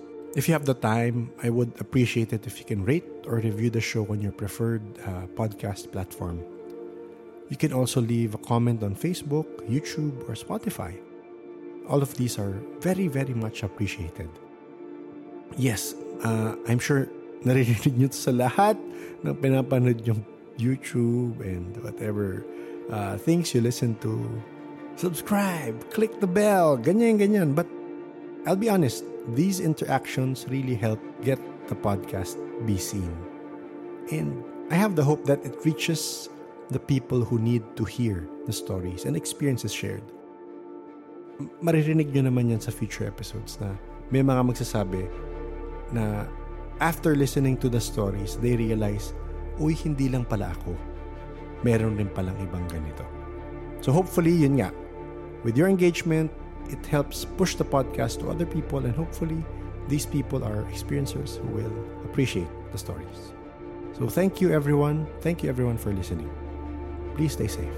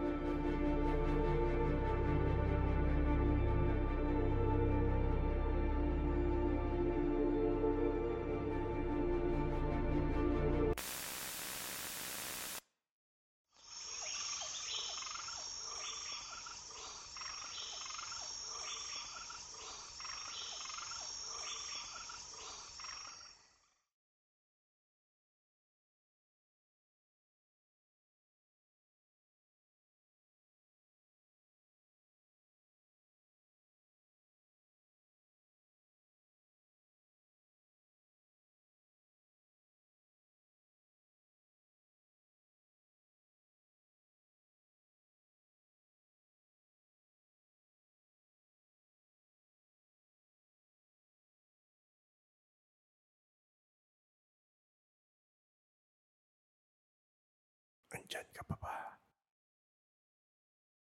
Inabot mo pa talaga? Umabot ka sa ending. Ending na. Okay. Actually, hinabaan ko yung gap para lang kasi medyo malalim-lalim pag-uusapan. I mean, baka may mga mag-skip na, so skip na nila. Anyway, napaisip kasi ako dahil may nagsabi minsan, di kaya yung ibang nakikita ng mga tao sa school, mga urban legend lang. Kasi minsan maraming taon na yung lumipas, 30, 40, 50 years, pero may mga paulit-ulit pa rin na multo or entity na nag-iikot sa schools. Depende, ilang schools, di ba? So, gaya rin ng mga nakwento na narinig nyo kanina. Kasi sigurado rin naman ako na meron kayong mga narinig na ganyang kwento sa eskwela nyo eh. I'm assuming, pero ako, may mga ganyan ako narinig eh. Yung tipong yung batang babae na naglalakad sa isang classroom, tumatagos sa walls, yung pari na pag-alagala sa hallway, walang ulo, yung mga ganon, di ba? O yung mga umiiyak sa CR. Lahat kasi may similarities and napaisip lang ako, di kaya yung iilan sa kanila, yung iilang entities na nakikita, hindi kaya, hindi ko nila lahat paano kung yung ilan doon ay thought form? Okay, so alam ko, pagpasensya nyo na umuulan, pero kailangan ko mag-record. Anyway, alam ko yung pag-bring up ko nitong topic na thought form. Kailangan kong explain. Ano yung thought form? Diba? So, mahaba ang usapan to. Pero, ni-research ko naman. Okay, mag-alala. Pero mas magandang ma-research nyo rin kung ano yung deep dive nyo sa thought form. So, ang susunod na portion, is yung understanding ko sa thought form. Okay? So, if merong haters, kung may mga ano dyan, ay, mali ka naman. Correct nyo ko. Ito lang, kasi syempre meron akong hinahabol na deadline. Ito yung na-research ko, ito yung na-condense ko, ito yung pagkaintindi ko. So, correct me if I'm wrong. Anyway, maybe sa future, once we learn more about it, once we get to study more about it, or hear experiences talk about it, magkaroon tayong future episode dedicated to this topic. Explain ko ngayon yung pagkaintindi ko. So, ganito. Sa pagkakaintindi ko, ganito yung thought form. Narinig nyo rin naman yung mga ibang episode na nabanggit. Ang ating thoughts ay may value, may effect. May impact yan sa mundong hindi nakikita at sa mundong nakikita. I mean, best example gaya ng nakwento ni the late Sir Raymond Isaac. If may kinaiinisan ka, tapos dumaan, sabihin mo pa balong, gago ka, madapa ka sana. Yung thought mo na yon, yung energy, yung emotion mo, may impact yun. Na ma-manifest mo yun, possibly into physical reality. And yun yung isa sa pinaka-basic explanation ng thought form. Parang parang spell, di ba? Parang yun yung pinaka-basic thought form. Kasi yung ating mga iniisip, yung ating mga dinadamdam, may epekto yan sa reality natin or technically sa reality mo. Yung mga iniisip mo, yung dinadamdam mo. And may mga conditions na kailangan ma-meet para maging effective. Pero syempre, hindi naman effective sa lahat, di ba? So, minsan kasi yun nga, baka kulang ng emotion, kulang ng intention. Ganon eh. Kaya, for me, gaya nga nung nasabi ng ibang mga guest na dati pa, importante talaga maging conscious tayo sa ating mga iniisip at ginugusto. At yun nga, kailangan mo makontrol rin yun eh para sa sarili mong benepisyo. Kaya naririnig nyo yun sa ibang mga taong may kwento na to. May mga dilang anghel or kung ano man opposite noon, dilang itim. Sa mga narinig nyo sa podcast, naiisip lang nila at may malakas na emotion kasama yon, yung desire na yon, nangyayari. Diba? So, thought form yun. Mabalik lang tayo. Parang ganito. So, ang thought form, lahat ng bagay na man-made sa mundo, nabuo yan sa isip ng isang tao. Or kahit maraming tao. Iilang tao. Nagiging thought form. So lahat ng kwento, lahat ng building, artwork, lahat yan nabuo sa isip. So pag inisip mo, parang lahat ng nakikita mo dito sa mundo, mga nabuong thoughts yan. Mga thoughts yan na naging reality. Yung ballpen, yung ruler, yung cellphone, lahat nagsimula sa thought. Made into reality. So, sa basic understanding na yan, may kakayanan tayong mga tao, kahit alam natin or hindi, na maghulma tayo ng thought form. To shape it, to shape our thoughts. Kumbaga, kaya mong hulmahin or kaya mo i-mold yung sinasabi nilang internal reality mo para magka-epekto yan sa external reality mo. So, these are the terms that I've researched. Okay? So, example niyan, yung kakayanan mong i-control ang mga thoughts o iniisip mo at yung mga ninanais mo or yung desires mo para sa benefit mo, para sa benepisyo mo. Kunyari, nabangga yung sinasakyan mong bus. Malilate ka na naman. Pero kung hulmahin mo yung thoughts mo at control mo emotions mo at mag-focus ka sa positive, technically you are controlling your thoughts, di ba? You are molding your thoughts and emotion. And dahil nakakontrol mo nga, mag-focus ka sa positive ng situation. Iniisip mo na lang na, dahil dyan sa bangga, mas may time ako matulog sa bus, na aircon, mas may time akong makinig sa podcast, edi mas masaya ka. Diba? So, yung outcome na change mo. So, sa practical na buhay yan, Pero sa mystical na aspeto, yung paghulma ng thought form ay related sa concept ng, again, ito yung nabasa ko, sympathetic magic. Na pag yung iniisip mo at yung actions mo ay in sympathy, kung ano yung hinuhulma mo sa mental plane, ay may effect sa physical plane. Okay? So kung isipin nyo, ano ba yung connection nitong thought form? Haba ng kwento sa thought form. Ano connection nito sa mga multo sa school, di ba? Na di mawawala, na hindi nawawala ng 40 to 50 years. Explain ko yan next week. May pabitin nun. Hindi, pero, teaser, may pa-teaser pa. Na, pag-isipin nyo, so parang may basic forms ng thought form, okay? So, which is one yung parang spells, which is intention niya.